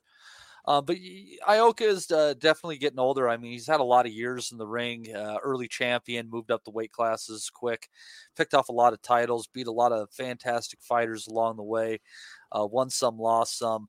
But this fight, very, very close to even in the books. Franco's just a slight underdog in this one. But I know, you know, triangle theories don't work so much, but I don't rate the Maloney brothers that high, Steve. And I know he did just fine, you know, coming out of it. You know, I thought the second fight might have been a shit show, but the third one he came out just fine. My feeling on this one is Ioka on a points decision win. But there's a reason that it's close. Maybe there's something that the people that make the big bucks are seeing that we might not be seeing on this one, something stylistically that Franco is going to bring to the table. But my hunch is just the experience gap is just so huge between these two fighters that I've got to side with Ioka on a points victory. Yeah, I agree with you. I think Franco is talented enough to keep it relatively close and competitive, but you'd like to think with him being in Japan as well, Rodon, his experience levels. I'm with you, Matt. I think Ioka on points, and he's having a bit of a swan song of his career, isn't he, Ioka? He's really turned things around, and he's making good money for himself. Yeah, he's doing really well. And I know that, you know, he's getting ever closer to the end of his career, and he keeps hinting at it. And even though there might not be a title on the line, I would really like to see him go up to 118 for one last fight and Donaire to have one last fight to be against each other, because I think that's a hell of a good scrap. And I don't, and I think they have enough, you know, in common in the weight classes that they fought in that you wouldn't see it as too insane. I mean, especially considering the way that, you know, dispatched of Donaire as well. So we'll see what happens with that one. But Ioka has to get through Franco first. Good enough operator. And that's going to be on New Year's Eve in Japan. So you guys will be able to catch that in the afternoon, and I'll have to wake up early in the morning to catch it. But hey, it's a Saturday, and it's some fighting, and that's a decent fight. I didn't see much else on that card that really caught my eye, but this is a quality fight. The Japanese usually turn in something good on New Year's. What do you usually do on New Year's Eve, Matty? Do you like a nice quiet one at home, or are you out like sniffing cocaine off a whore's arse crack? I mean, what are you at here? I much prefer a quiet evening at home. New Year's is amateur night. You know, it's when people who don't normally drink decide to go out and drink. Yeah, that's a good point. And that only seems to cause problems for those of us that know how to handle our shit. So I just kind of hang out, try to cook a decent meal, you know, put some tunes on, rock out for a few, and find a movie. You know, it's I don't try to take holidays too seriously and shit like that. If there's anything that we should have learned over the last nearly 3 years at this point in time, is the turning of a year doesn't matter. It's the same fucking shit one day after the other. It's not going to change just because you have to buy a new calendar of dogs to put on your wall, Wise words from the withered in life, Matty Di Gialinardo there, our resident philosopher. Jim McDonald Boxing has some wise words as well for you. He says, hit that thumbs up, lads, to help exert the pod into position. And David Joyce as well throws in a good comment. He says 12,148 in the chat, but only 38 likes. Absolutely, Dave. Do the maths. I completely agree with you, sir. Absolute degenerates. These lot get that likes hit. Let's see if we can get, 100 likes. 50 likes at least, maybe. Slippery Butters with that aforementioned question. Here it is for you. We'll go to you first, Matty, on this one. Matthew says, since we have a great trilogy coming this weekend, this was thrown to us in time for Gonzalez Estrada, by the way. What is the panel's favourite trilogy of all time? It's a question where I always seem to have a different answer each time I'm asked it. Right now, it's probably Holyfield Bow, but ask me on a different day, I'd probably mention Ali Frazier or Gatti Ward. I hope the Chocolatito Estrada trilogy will be able to enter that conversation. Fingers crossed for Saturday, says Matt. We all know how that one went on, Matty Di Gialinardo. Tell us about your favourite trilogies. I know you're a Holyfield Bow man like myself. That was a good one. The fights were exceptional. You had the absolute madness of the Fan Man in the second one. It was, there's just a whole lot going on in that. Definitely exceptional. But my favorite one, I'm going to discount the fourth fight, is going to be Israel Vasquez against Rafael Marquez, who's also going to be getting into the Hall of Fame in this coming class. Those were 3 fights that were just absolutely fantastic fights. And if you've noticed with anything with these trilogies, is the third one usually fails to live up to the other 2 in some way, shape, or form. But the third fight in Vasquez Marquez was the best fight of the bunch, with that late knockdown by Israel Vasquez.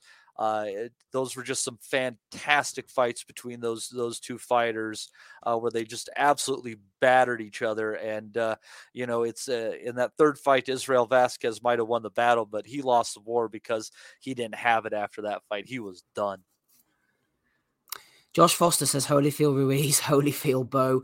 Yeah, Marquez against... Didn't Marquez get thrown into the Hall of Fame this weekend with Tim Bradley and Yeah, Koch? I said that. Yeah, I just said that. Oh, did you? Sorry, Matty. I was looking in the chat there. What about Marquez in the Hall of Fame? I mean, he was a good fighter and all, and it rears this Hall of Fame question again, and he was okay, but he's not elite. When I think of Hall of Fame, I think of Les, Hagler, Hearns, these kind of guys. I mean, Rafael Marquez, yeah, he was a fine fighter. He's very skilled. He wasn't quite as good as his brother Manuel, but put him in the Hall of Fame, I don't know. Well, once Gaddy got in there, anyone, but let's see here at this point in time. I'm just curious, going through his box. We'll go through going through his box record, because it's been years, since his career was. But let's see what he had here. Let's see here. Let's see. Oh, but they just have nice career factoids. Let's see here. Defeated 7 opponents, 6 by KO in world title fights. Let's see here. Record of 9-4, 7 knockouts in world title fights. All in all, he has a record of 8-5, 6 knockouts against former world titleist. He won against Akeo Guzman, Mark Johnson twice. Those are good wins. Tim Austin, Mauricio Pastrana, Israel Vasquez. Lost to Victor Rabanales. Vasquez, obviously. Juan Manuel Lopez. That was later in his career. And Toshiaka Nishioka. It's... I don't know. You bring up a good point. Because Vasquez, I think, has a better ledger than Marquez. Actually. Yeah, Vasquez's fights with Oscar Larios as well. Do you remember them? Oh, fucking fire! Absolute. Yeah, so I'll tell you what. You might make a good point. Maybe he snuck in there off of the fame of those fights. Yeah, you might be right. Welling's making a good point. It's took a whole of 2022, Matty, but we got there in the end. Hey, look at this is the year of Wellings. Look at the numbers show it, Steve. It's only downhill from here, though. Well, given the sway in the prediction league I have now, Marquez might get taken out of the Hall of Fame next week. Why aren't you a voting member of the Hall of Fame? Well, this is fucking bullshit. I should be. I'm sure there's lesser equipped members of that Boxing Writers Association than me, Matty. I should be in there. Why am I not in the Boxing Writers Association of America? I mean, just offering, because I think that Dan Raphael it gets voted as a voting member and he goes to all the events. If you get rid of Dan Raphael and let Steve Wellings in, that means that you can have one more paid seat at the show because Steve only requires one chair. After this chest infection, I think I might only require about half a chair. And you won't even have to feed him. Exactly. Anyway, sorry, back to Matty Butters' question. Des says for the domestic hardcores, yeah, Jamie Moore against Michael Jones. That was really Jamie Moore's coming out party, because Michael Jones, he was a real tall, strong scouse fighter with a really good jab, and he had some great fights with Jamie Moore, and Jamie Moore got rid of him in the end and went on to do bigger things. And Michael Jones, he was a really good domestic operator. I think he might have won the European title out in Italy or something, but you're going back a few years there, Des. Talking of trilogies, Aussie, can't look past Fury Wilder as well. I mean, a trilogy is a good way of determining who's the best fighter out of the two. And, guys hardly fight. We're talking about Crawford Spence. They haven't even fought each other once yet. These other fellas, 2, 3, 4 times. You determine who is the better man. We determined Fury was the better man. It's a real great trilogy over recent years, that. Absolutely. I think it was, the third fight, what a fight that was. It just had everything in it. And I think even the first one, all 3 fights have got a different story behind them, haven't they? The first one, Fury was coming back after that huge layoff and basically boxed 2 no marks and then went in and, it was a disgrace how he didn't get that decision that night. But then, second time round, I think, a lot of people again pick Wilder. How can you go against him? He's got that power. Will Fury be able to do it again? And then Fury bloody knocks him out and beats him up. And then the third fight, Fury, had a lot of personal issues, with the, I think the premature birth of one of his kids. And again, came in, knocked Wilder down. Got knocked down himself twice, I think, then knocked Wilder down again, then stopped him, and I forgot the second fight of the Wilder's team throwing in the towel. Quite right as well, by the way, but again, all that stuff behind it. Yeah, in an age where we struggle to get people, the main names in the ring, I think Fury and Wilder put ultimately, some people to shame, ran it back 3 times, and, the first fight, was by far the worst, actually, but again, I still enjoyed it. But yeah, without a doubt, one of the most enjoyable trilogies, without a doubt, and I think it's, it's something, just means that bit more, when it's 2 good heavyweights as well, and a reborn Fury, from how many times his fights have been a snooze fest. It's rare you say that, he'd be involved in, potentially, a couple of fights of the last, 5 top, last 5 years in terms of performances. You couldn't not enjoy them. So yeah, without a doubt, one of the best trilogies around. Yes, we'll have a good trilogy here on the Asylum. That is all the questions all dealt with by the end of the year. We got to them in the end, Matty. Also the fight previews. We will be back on January the 7th for the next podcast after this one, by the way. Probably do a Nutters calling in the intervening period. I might put that up on YouTube as well if we can get through to it. Probably won't do too much else between us, and given all the different things we have to do and the fact that Andy can't even speak, it's not really conducive to an audio-based listening experience. So we'll see what we can get done for you, but you might get something or nothing off us. We're going to talk then, Matty, about the big fight that we're going to be coming back to on January the 7th. That indeed is Gervonta Davis against Hector Garcia. Let me bring it up on BoxRec quickly. We were looking at the undercard earlier. Matty was picking out some nice little fights as well. It's on pay-per-view. I think it's on Showtime pay-per-view, is it? Or is it Fox pay-per-view? Who's picking this up? Actually, Matty, it doesn't say on BoxRec. I don't know, but they're getting my money, of course. Oh, yeah, they'll be getting your money as well. We'll be watching it too. Gervonta Davis, Hector Luis Garcia in the main event. We had great lols earlier, Matty, discovering that Jaron Ennis is fighting a fighter called Karen from the local supermarket on the undercard there. That's Karen Chokadzian. Hopefully I've pronounced that right. You don't upset a Karen. She'll be coming after me. Rashidi Ellis against Roman Villa as well. Demetrius Andrade against Demon Nicholson. Brandon Lee and Vito Malnecki Jr. against Omar Rosales. Anything on the undercard that really takes your fancy? I mean, given the fact that Andrade is fighting Demon Nicholson, this just continues to show his career as an absolute shit show. He's left the zone now. Hopefully PBC can get him some better fights once he's got this Damon Nicholson out the way. He's a tough gatekeeper, but no more for a world champion. No, I expect Andrade. We saw that Damon Nicholson went the distance with Edgar Berlanga. If Andrade's hoping to prove his worth in the ring and he wants something of meaning after this, he needs to take this guy out, make a statement, go out there and do something. I think the standout of the undercard is going to be Ellis against Villa. Villa is once defeated, but he has a near perfect knockout record. I think he's 25-1 or 24-1 with just a couple shy of that in his KOs.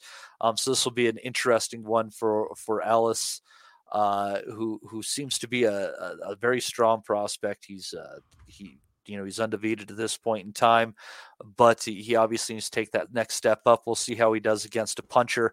It'll be an interesting one because I think you're looking at Ellis by decision or Villa by knockout in this one. So I think that's going to be the standout of the card on that one. They don't even have an opponent for Brandon Lee yet. He was hurt in his last fight, a little bit of shine taken off of him.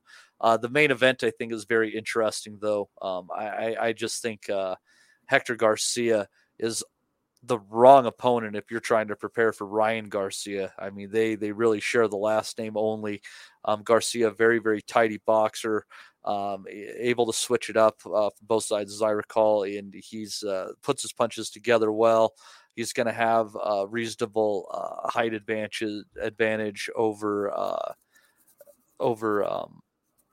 Gervonta Davis, and I'm going to be curious on this one, maybe seeing if the over-under isn't fairly low on this one, because I could definitely see Garcia going some rounds here.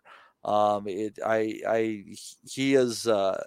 definitely has the ability to be a spoiler, and not in the Paul Butler kind of way where he just manages to survive. Hector Garcia can spoil and put hands on you at the same time.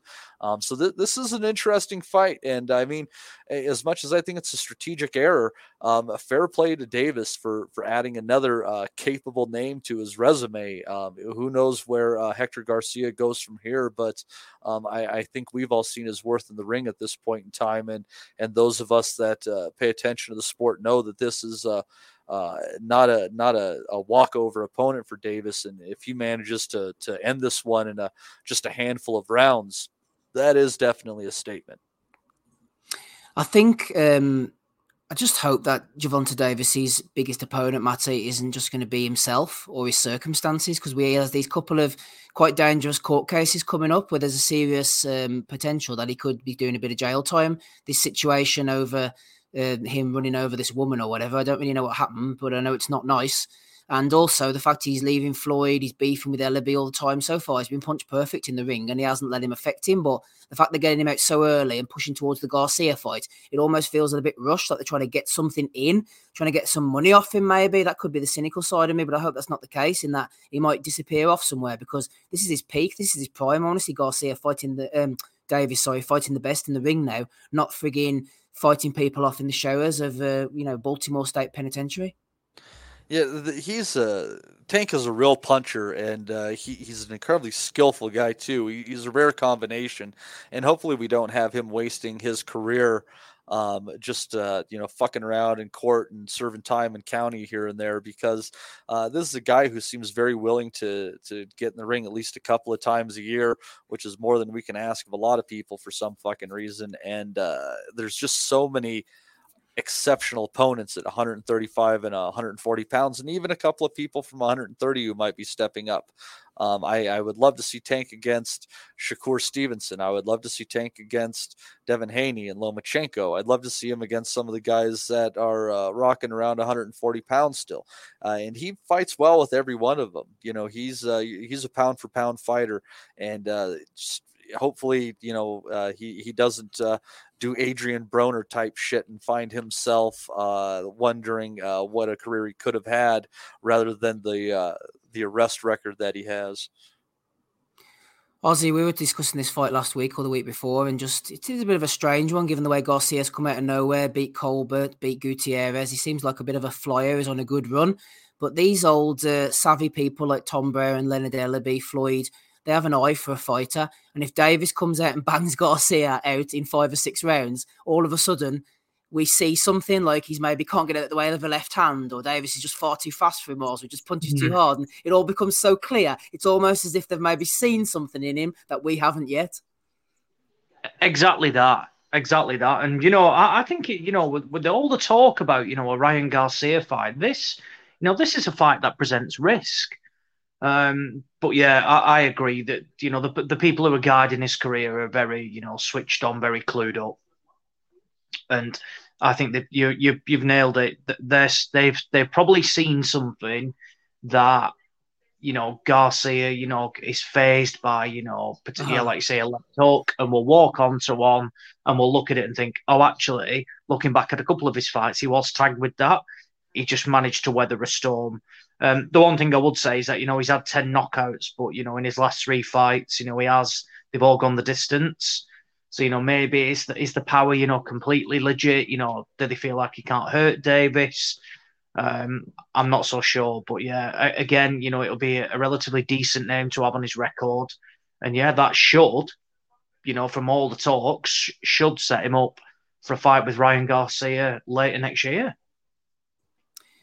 Yep, if he gets rid of Hector Luis Garcia, then hopefully he'll fight Ryan Garcia in April time on pay-per-view as well. That will be a real good fight to look forward to. Good little schedule on Showtime, actually. They got that one. They've got the Showbox card as well. They're advertising last night. And they've got Charlo against Tim Zhu, even though I think Charlo will win that one. I think that's a really engaging, enticing fight, and I'm glad they've taken that as well. So that's something to look forward to. Nice little schedule start to the year, Matty, before we move on to the Belly of the Weeks from Showtime. Like I mentioned, you got the Showbox card, but especially Charlo Zhu. That's a good solid starter for the end of January. Yeah, it's a decent start to the year. The only disappointment is that Valdez is already out of his fight against Navarrete, which is supposed to be one of the only decent fucking fights Top Rank's put on in God knows how long. And that was happening early February. And they're fucking around with Lomachenko against Haney because Haney is worried about the timing of Ramadan coming up and that it might not work for Bob and blah, blah, blah. So, boxing giveth and boxing taketh away. But it seems like at least the PBC is there for to deliver to us in our time of need, Steve. It is as well. Absolutely. Thank you, PBC. Right, our time of need moves us on to the Bellew of the Weeks for episode 504. Ozzy's still here. So is Matty, so is Steve. It's 9:30. No sign of rapping Rob Kelly, unfortunately.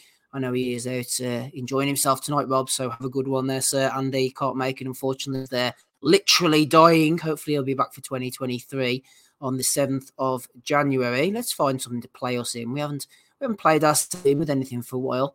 It took me quite a while to put this one together. So let's have a listen to AJ melting down in the Ukraine, lest you forget. This is a proper man in, you know what I mean? Proper man who don't talk shit, don't tell lies. He gives everybody his time. Give him a round of applause as our heavyweight champion of the world. Woo! Nice work, Joshua. I'm not a 12-round fighter. Look at me. I'm a new breed of heavyweights. All them heavyweights, Mike Tyson, Sonny Liston, Jack Dempsey. Oh, yeah, you don't throw combinations like Rocky Marciano. Because I ain't fucking 14 stone, that's why. I'm 18 stone, I'm heavy. You're a troll. You know the word troll? You know what that means? Like a troll is just a fucking complete and utter low-life scumbag. It's a troll. So what? You don't have to say anything to the trolls. Hard work. This guy here is a phenomenal talent. We're going to cheer for him 3 times. Well, how many belts you got now, bro? 5. Hip, hip! Hip, hip! Hip, hip! Hip, hip! Hip, hip! And as I said, I was studying Ukraine and all the champions that have come from your amazing country, but I've never been there. But at the same time, what's happening there is, I don't know what's happening, but it's not nice at the end of the day. I've seen it with Lomachenko in his second fight against Orlando. There was unrest in Ukraine, right or wrong. There was issues in Ukraine in your second fight. There was civil war. Vitaly Klitschko, when he faced Danny Williams, civil unrest. Get behind AJ to win this weekend. He's a great man. He's done so much for the sport. He's inspired so many. As Bellew says, he paved the way, AJ, for fights for Bellew, like against Usyk and against David Haye, and for him to have that kind of platform. Usyk as a champion, please raise your hand. Under them circumstances, he managed to become champion. Champ, champ! Champ, champ! Champ, champ! And I just want to say, Bismillah.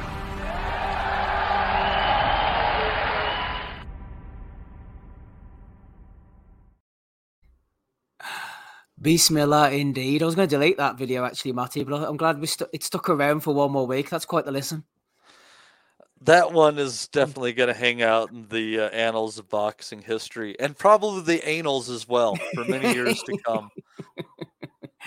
Oh, good stuff. AJ melting down after his second fight with Usyk. Onto the Bellew of the week then. Victoria Ben has been sliding into Twitter to defend her brother. She says, I've not been here in a while, and I can't believe how many boxing experts, quote unquote, are putting their 2 pence worth in on Con's situation when they embarrassingly know nothing. Word of advice, don't listen to them. Listen to Con, his team, and those closest to him if you want the truth. Interesting use of the name there, Ozzy. Con. It is a big con. What's going on here? Is he pregnant or not? I mean, when are we going to get the answers on this B sample?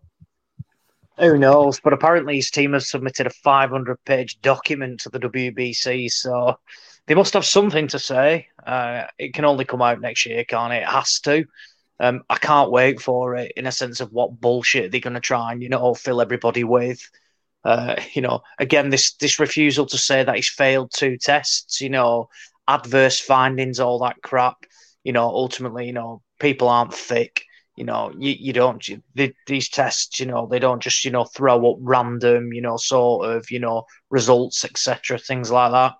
So we'll wait and see, if apparently he's innocent, and he's back, next year.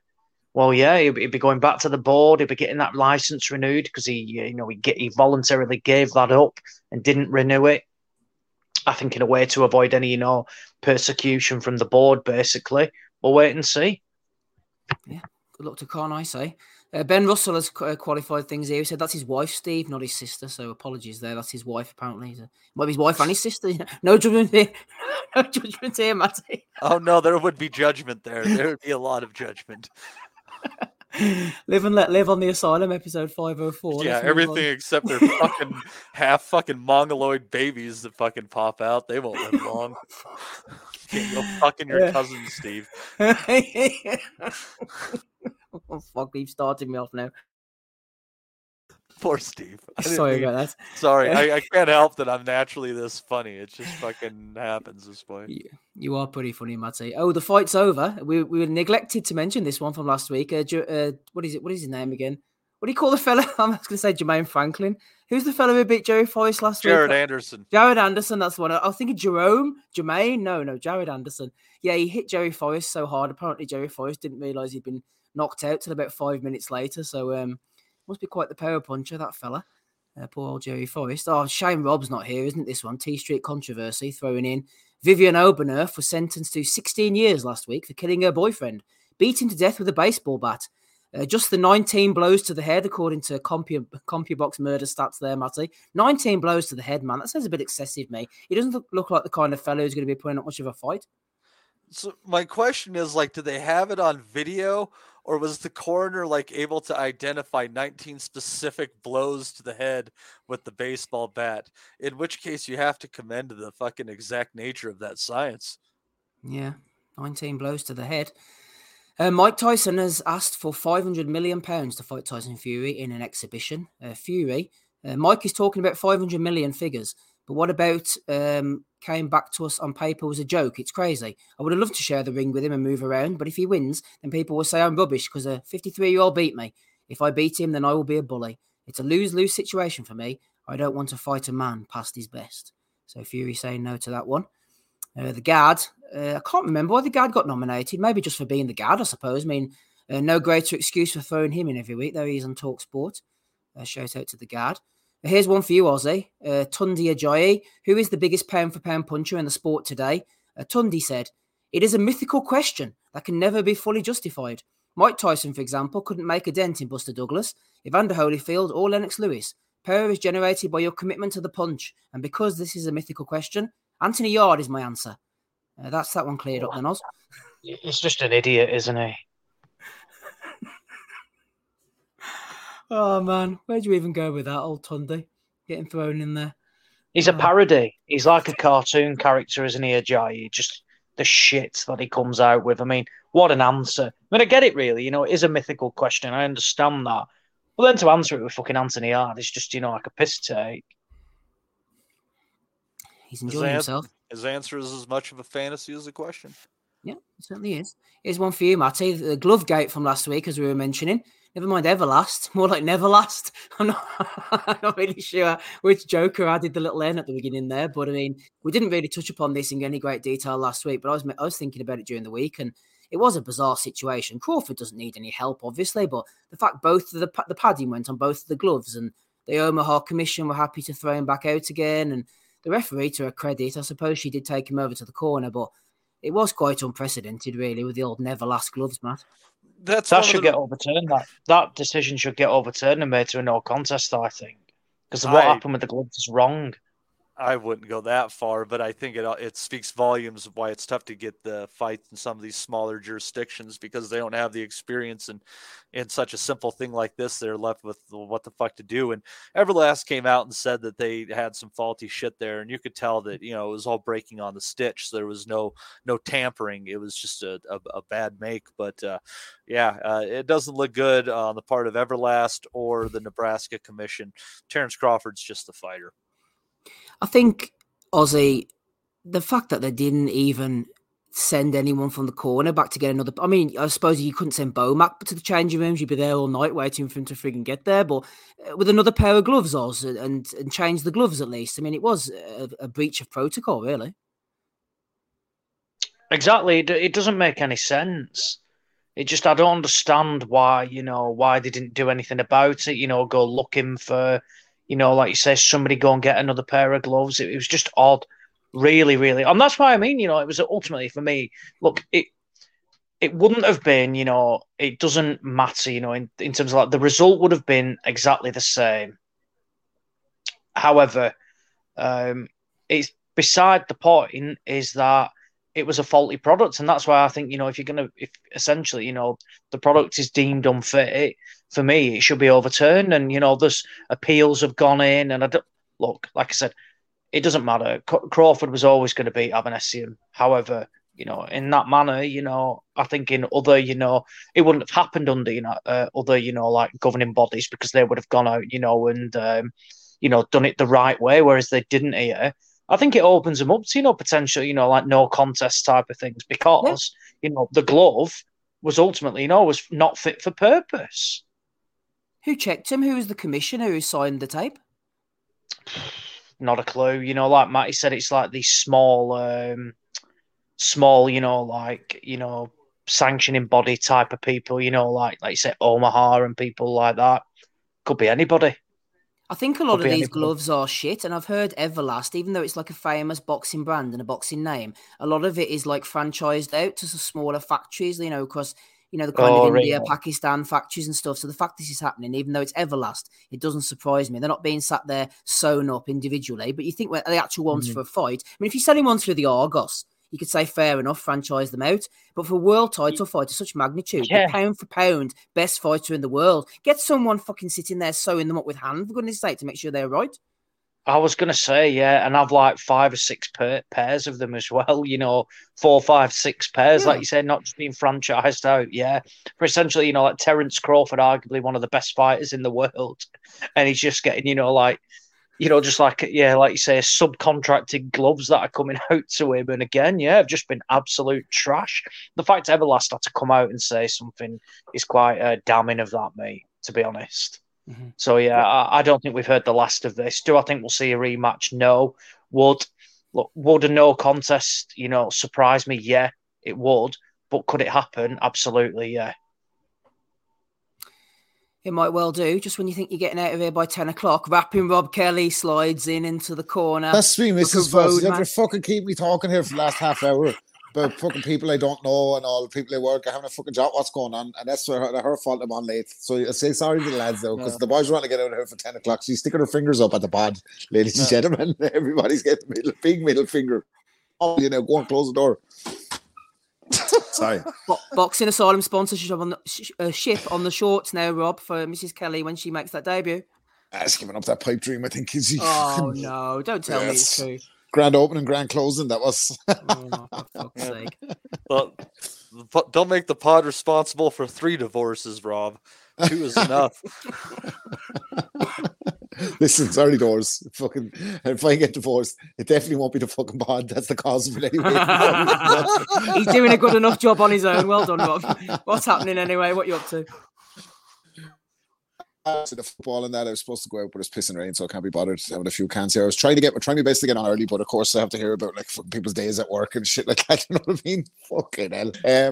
Saw a good bit of fights over the weekend, but I say we're in Bellew of the Week territory, are we? And I don't think any of the fights were like fucking super exciting. Bill Smith with a good knockout under a bit of duress on a good trajectory. Yeah. Probably one of the kind of unlikely domestic fighters that will be knocking on the door now for world level shortly, I'd say, in 2023. What else was there? There was Frank Martin. Can we get rid of that guy? Is he another fucking Muhammad Ali offshoot, this guy? Or is it that he was fighting with the fucking someone on Twitter said he looked like Will Smith playing Ali. Yeah. That can go, man. Right? Like, you know, I'm glad fucking Frank Martin fucking got the job done there. What else happened? Because I saw all the fights. Oh yeah, Inoue. Fucking disappointing that Inoue didn't get the win earlier, but Butler like had a more negative approach than fucking Aberdeen against Celtic yesterday, 9 behind the ball. You know what I mean? So it's hard to do anything with that kind of fucking opposition. And was there a women's fight? Caroline Dubois looked good, and your man James First with the upsets. And someone on the pod called that last week. Me. Yeah. Well, even the sun shines on the dog's ass some days. You know what I mean? The prediction. Steve has closed out the prediction league, Rob. And if you would have picked Jimmy First, it would have still been going. So fuck it. Anyways, James first to last. I heard it was controversial. Anyway, he was spitting the gum shield out, and that wasn't he. So yeah, fucking let's just do Bellew of the Week. We get out of here and see you next year. Well said, rapping Rob Kelly. Couldn't agree more. On to the next one. DAZN Boxing. On the world title hunt in 2023, the baby-faced assassin, BV, jumps in. The baby. Brutalmente, Matty. That's not nicely done, Paul, Shannon Courtney there. It's not that bad. Jesus, fuck. What is the picture down at the bottom? I can't tell if it's like a monkey or if it's like one of them deformed kids the Christian charities try to get you to send monies for. It's not cool. Not cool. I'll tell you what else not cool, Matty. This fight was called off. Lucas Brown against Manuel Char. Some promotional irregularities. They said we'll never be working with this promoter again and kick them all out of Dubai. Well, the Nutters. But I thought iconic promotions were fucking. I thought iconic promotions were going to put Manny Char back on the fucking map. Wasn't that what he said in his big fucking? Back to his throne, Rob. That paragraph that he wrote looked like one of them fucking paragraphs that Shane Mosley writes when he breaks up with his new girlfriend. It's a bit like that. Like, the Nutters were get the commission to sanction our love once again. Hey.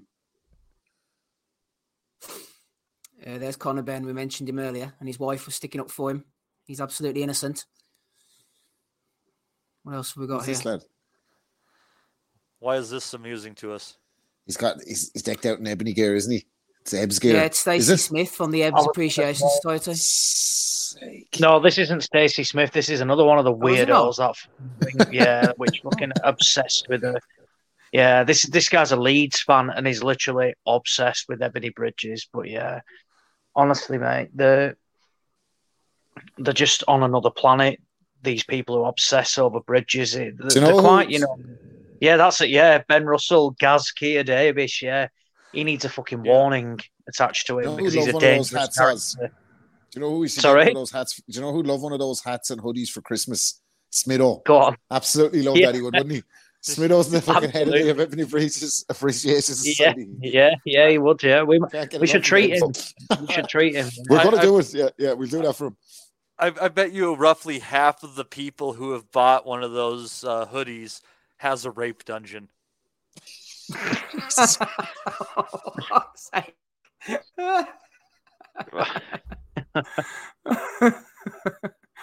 Oh, not Keir Davis, the new Gaz Keir Davis. All right, anyway, let's move on. What have we got here? One round, they said we would last. He lasted 11. Congratulations, Paul Butler. You got a medal. Done No, well. they said you'd win one round, Paul. Someone threw this into me earlier. Numbers. Ellie Sekbach said, Kambosos may be the weakest champion in history. Can't find a close second. You're the weakest reporter in history and the ugliest. Next time I see you, I'm backhanding you Greek style. Best thing was seeing your ugly face full of disappointment at Madison Square Garden when I bashed your boy Lopez. So what kind of champion was he? Good man for us. I tell you what, for Kambosos, for as fucking disappointing as his 2 fights were Haney, or his 2 efforts against Haney were, he's fucking unbelievable online, isn't he? Yeah. Did he giving it to the guy that was a bit heavy a few weeks ago? He lets the insults go quicker than the combinations. He does. Yeah, exactly. You know, I'll tell you what, not to get into serious territory, but Kambosos against Liam Perro was a decent fight. I'd watch that. Yeah, Matty calling for it. Eddie Hearn has stated that the December 3rd trilogy fight between Tyson Fury and Derek Chisora did less than 300,000 buys on BT Sport box office. Well, I suppose Eddie would know, with him not working with either Fury or Chisora and not being on BT Sport box office. I always thought Eddie did a lot of his good work when he was on Sky. Eddie did a lot of his good work on Sky, and now that he's on DAZN, I hear he's behind Sky a lot. So even Ed, that's what I've heard as well. Yeah, you know, it's just Sky if you had a choice. It's one thing you just can't keep away from Sky. He can't keep away from Sky, Eddie. Cannot. Yeah, he had his cannot best keep days away, on Sky, and we'll never forget. He look, yeah, you know, he's all things Sky now, isn't he? You know, he loves looking at the sky. He likes the platform Sky. He likes all things Sky. All things Sky. Go on, Eddie. The Sky could almost come tumbling down for him anytime. I mean, there was a. Think Cal Brooks going to get on Sky? No chance. Even more so now Eduardo's involved in Sky. And that's not just the Tyson TV Fury anyway. Tyson Fury. It says, I spoke to Wayne Rooney and he's well up for it. We're going to bring Wayne in for preparation for Usyk. No, it's not a joke. He's going to come into camp for about 4 weeks to help me. Tyson Fury has recruited Wayne Rooney for sparring ahead of his fight with Usyk. Well, he should have recruited Phil Bardsley, Rob. Yeah, Bardsley. Probably fucking the highlight of his career, really, because he was at Rangers for most of it, wasn't it? So that was for the highlight of his career, knocking out Wayne Rooney in his kitchen. Absolutely fucking flatlined him, didn't he, in his bar? It was brilliant. He did. Oh, that's a great shot. Right, that's all the ones that I've got sent in this week. Boys, any nominations from you, Matty?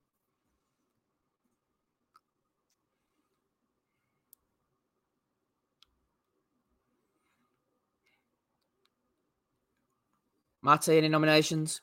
Oh yeah. Bear with. Here's a clip I got of B-Hop, who was on the mic following Raul Correa's victory over Brad Solomon.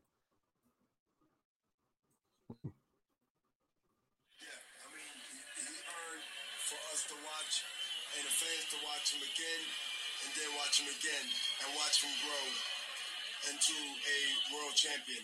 So, to me, he earned the attention to get the next attention as time go on in his career, continue to move forward. But that's a good way for everyone that's watching to start off Golden Boy Fight Night. That's the way to do it. Let's hear more from Fucking hell. That's that fucking 12 rounds against Kovalev coming back to haunt him. Man.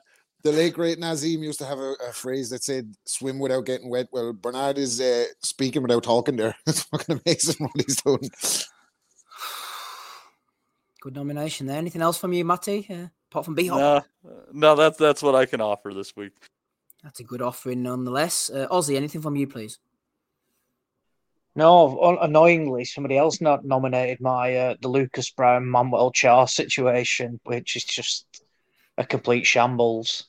And for Dubai to ban you from promoting over there, where it seems anybody can, I'd love to know what he's done wrong. Yeah. I feel for Lucas Brown, actually. This is the second time this has happened to Lucas Brown, from when he should have been fighting Tom Little over here years ago. They paid for his flights to fly him out.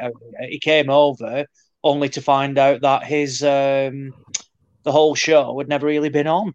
So Brown was just walking the streets of London with basically of no purpose being here. So yeah, I do feel for him. And do you know what? I actually fancy Lucas Brown to beat Manuel Char in this.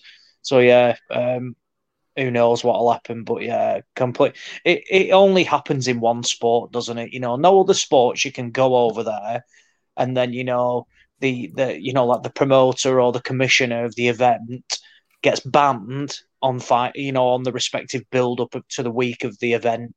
Only in boxing does this happen. UFC, martial arts, anything, nothing else. Only boxing does it happen. In boxing, giving us something to talk about on the Belly of the Week, episode 504. Rob, any nominations from you, please? Yeah, I've one for Oz's big mate, Michael Benson.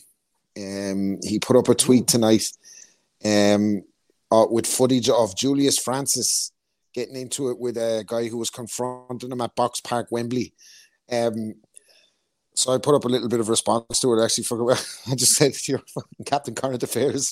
Fucking tons of likes. This happened like fucking 6 months ago. Yeah, didn't he iron out someone? Yeah, it was ages ago. Mm-hmm. Yeah, it's like 6-8 months ago or something. And Benson put it up tonight. Say former Mike Tyson opponent Julius Francis. So he has his finger on the pulse there as usual, Benson. And there was Ed. Ed has turned on the Gad, hasn't he? Now they're not friends anymore. Yeah, I saw that. Yeah, Davis has done an interview responding to him saying, "I've no problem with Hearn," but the Gad, he was highly criticised on this podcast, but he's done some good things recently, calling out Edward John Hearn. I think even more so that Gad is very much in Team Ebony's corner, and now Eduardo is venturing over to the other side of Australia with Sky. Who knows? We might see a bit of a bit of a rivalry appearing. But I tell you what was the worst thing about it was Eddie's fucking Eddie was doing an impression of Gad that was suspiciously fucking like mine. It's almost as if he listens to these podcasts, isn't it? Yeah, Ed, evening pal, how are you? Okay. But yeah, he said that Garrett was gone weird when he said, "Have you had a shower?" Dillian White. But yeah, so Gad has gone rogue apparently on Matchroom and is one of their biggest critics now, and I'm all for it. So if the Gad wants to come on any night, talk tattoos, phoenixes, showers, he's welcome here always. Dungeons. Big fans of the Gad here. Have a bit of Gad. Anyway, let's go through them and then pick them. Victoria Ben, Connor's wife, not his sister, we think. Sorry, Steve. Steve. I hadn't finished my nomination. I'm sorry, Robert. I think that the biggest nomination has to go to the fucking judicial system in Switzerland, who last week sentenced Vivian Obanov to 16 years for allegedly beating him to death with a baseball bat with 19 blows to the head. We did it. Oh yeah, sorry. Well, they're alleging anyway that the reason that she killed him is that she wanted to have another baby, and he didn't react as nicely as he should have to one of the pictures that she sent him. He didn't react because she wanted to have it artificially inserted inside her, whereas I think he was disappointed with that. He was. So, he wanted to watch someone come in her. I was after fucking posting it over and everything, and it fucking cost me a lot on the DHL, so I was wanting a refund anyway. But it's a big miscarriage of justice. Obviously, Vivian Obanov wouldn't do something like that. It's not like she has previous for beating up her old boyfriend or getting a booking for beating up two other individual lads in a nightclub in London either. So obviously they got it all wrong there. But sorry for the late nomination for Obanov. Fine, no problem. I actually feel a bit like, you look at that poor bloke there on that picture, in his wedding suit, she's in that dress. And all you can know is that, later down the line, she's took a fucking baseball bat and caved his head in 18 times. Why 18? Why? I mean, that is a serious assault, that. But yeah, I read it. It amused me that the paper got in touch with her ex-boyfriend to dish the dirt on how he got smacked in the face 4 times when he upset her. So clearly a handy woman. I think it's it's obviously like a bunch of steps and a pathway to get there. So like as far as like the middle ground before it happens, Rob, what do you have to do to get a woman to the point where she wants to hit you 19 times in the head with a baseball bat? Well, you have to get good reflexes. I think that has to be that's the key. You have to work on head movements. You can't just be a static target. You know what I mean? I don't know. Maybe the first one would probably stun you a bit, Rob. To be fair, like you're sitting duck from about 7 onwards, like in Casino, fucking throwing fucking Joe Pesci's brother in the fucking hole in the desert. I don't know. He's already dead. Stop it. I don't know if it's me or the type of people I attract, but they're definitely all after trying to bludgeon Kelly at some stage. My reflexes have always been good, and I have a long reach as well to keep people away, that way. So it wouldn't have happened to me. No. I wouldn't have upset Obanov like that. You know what I mean? This is what he's doing. I don't know. I wouldn't have done. Steve, if you ever wanted to learn the why you really have to polish a shoulder roll defense, it's for baseball bats. I don't think there's anything more effective against baseball bats than getting behind that shoulder. I'd say so. Yeah, maybe some advice for that poor fella there. Well, too late. Yeah. One for chicks with dig, maybe. Anyway, let's go. I'll tell you who wouldn't do something like that. I'll tell you who you'd hope wouldn't do something like that. Sky Nicholson. That would just ruin everything. That'd be terrible. Not Sky. Right, back to the madness. Joey Forrest taking 5 minutes to realise that he'd got knocked out. Obanov, as Rob threw in there. Tyson against Fury. The guard for being the guard. Tunde Ajayi for more bullshit. Never last for the old glove fiasco in Omaha. The babyface assassin. Char against Brown getting called off. Conor Benn. Gaz Kia Davis. Paul Butler and his team. George Ferocious Kambosos going in on Ellie Sekbak. Eddie Hearn talking about pay-per-view numbers, and Tyson Fury enlisting the help of Wayne Rooney. Not the strongest week, Matty, but there's a few there thrown in that might take your fancy. Your B-Hop one, of course, is also getting nominated. Who are you going for here? Episode 504. Oh, I think I have to go with B-Hop's incoherent ramblings. It was a good one to fill in for a week when we didn't have anything from Isaac Lowe. Yeah, that's a good one. B-Hop getting the pick from Matty. I am going Aussie for George Ferocious Kambosos going in on Ellie Sekbak. Anyone going in on Sekbak is a friend of mine. Who are you going for this week?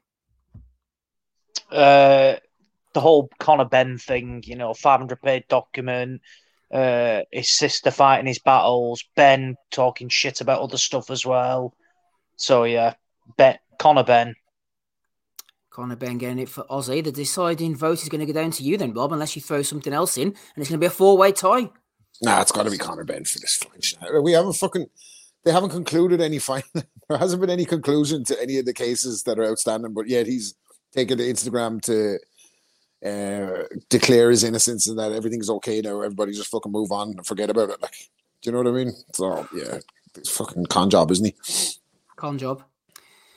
Congratulations, Conor Benn. You are the Belly of the Week winner for episode 504. Jimmy Yappy is in the chat there. He says, when is the next pod, Steve? The next pod will be on January the 7th. We'll be back just in time to see Gervonta Davis against Hector Luis Garcia. See exactly what went down there. Well, that will Steve, be our next podcast. If they're really looking for something and they're hurting for content, Joe Kennedy and I are going to be coming on at 5:30 Eastern time on Wednesday for the year wrap-up of Chicks with Dig.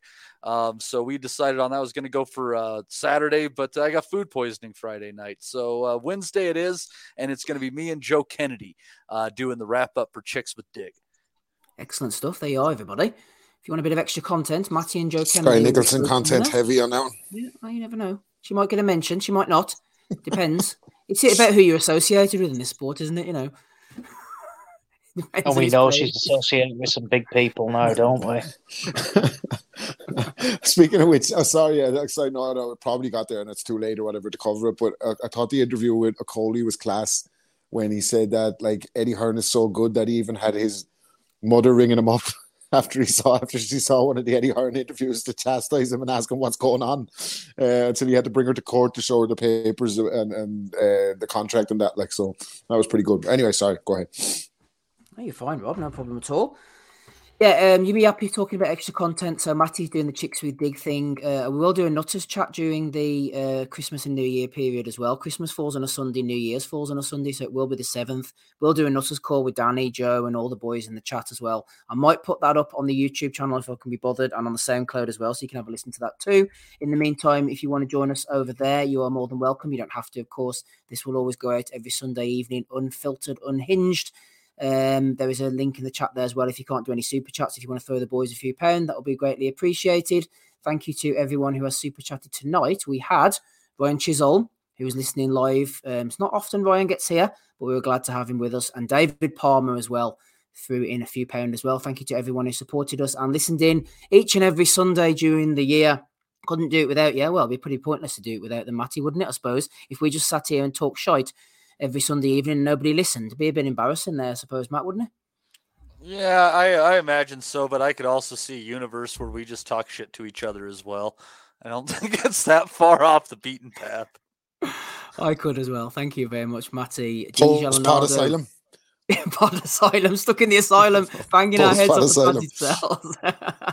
Thank you, Rob Kelly, as well, for jumping on. Ozzy Smith and Andy the Rock, who's here usually. He can't speak at the moment. Get well soon, Andy. We love you. I've been Steve Wellings. We'll be back again on January the 7th, same time, same place, providing we're all still alive. And boy, have a nice Christmas. We'll never forget. I think that's good happening. Go to Adam Move! We want to be honest, yeah? Crying like a little bitch.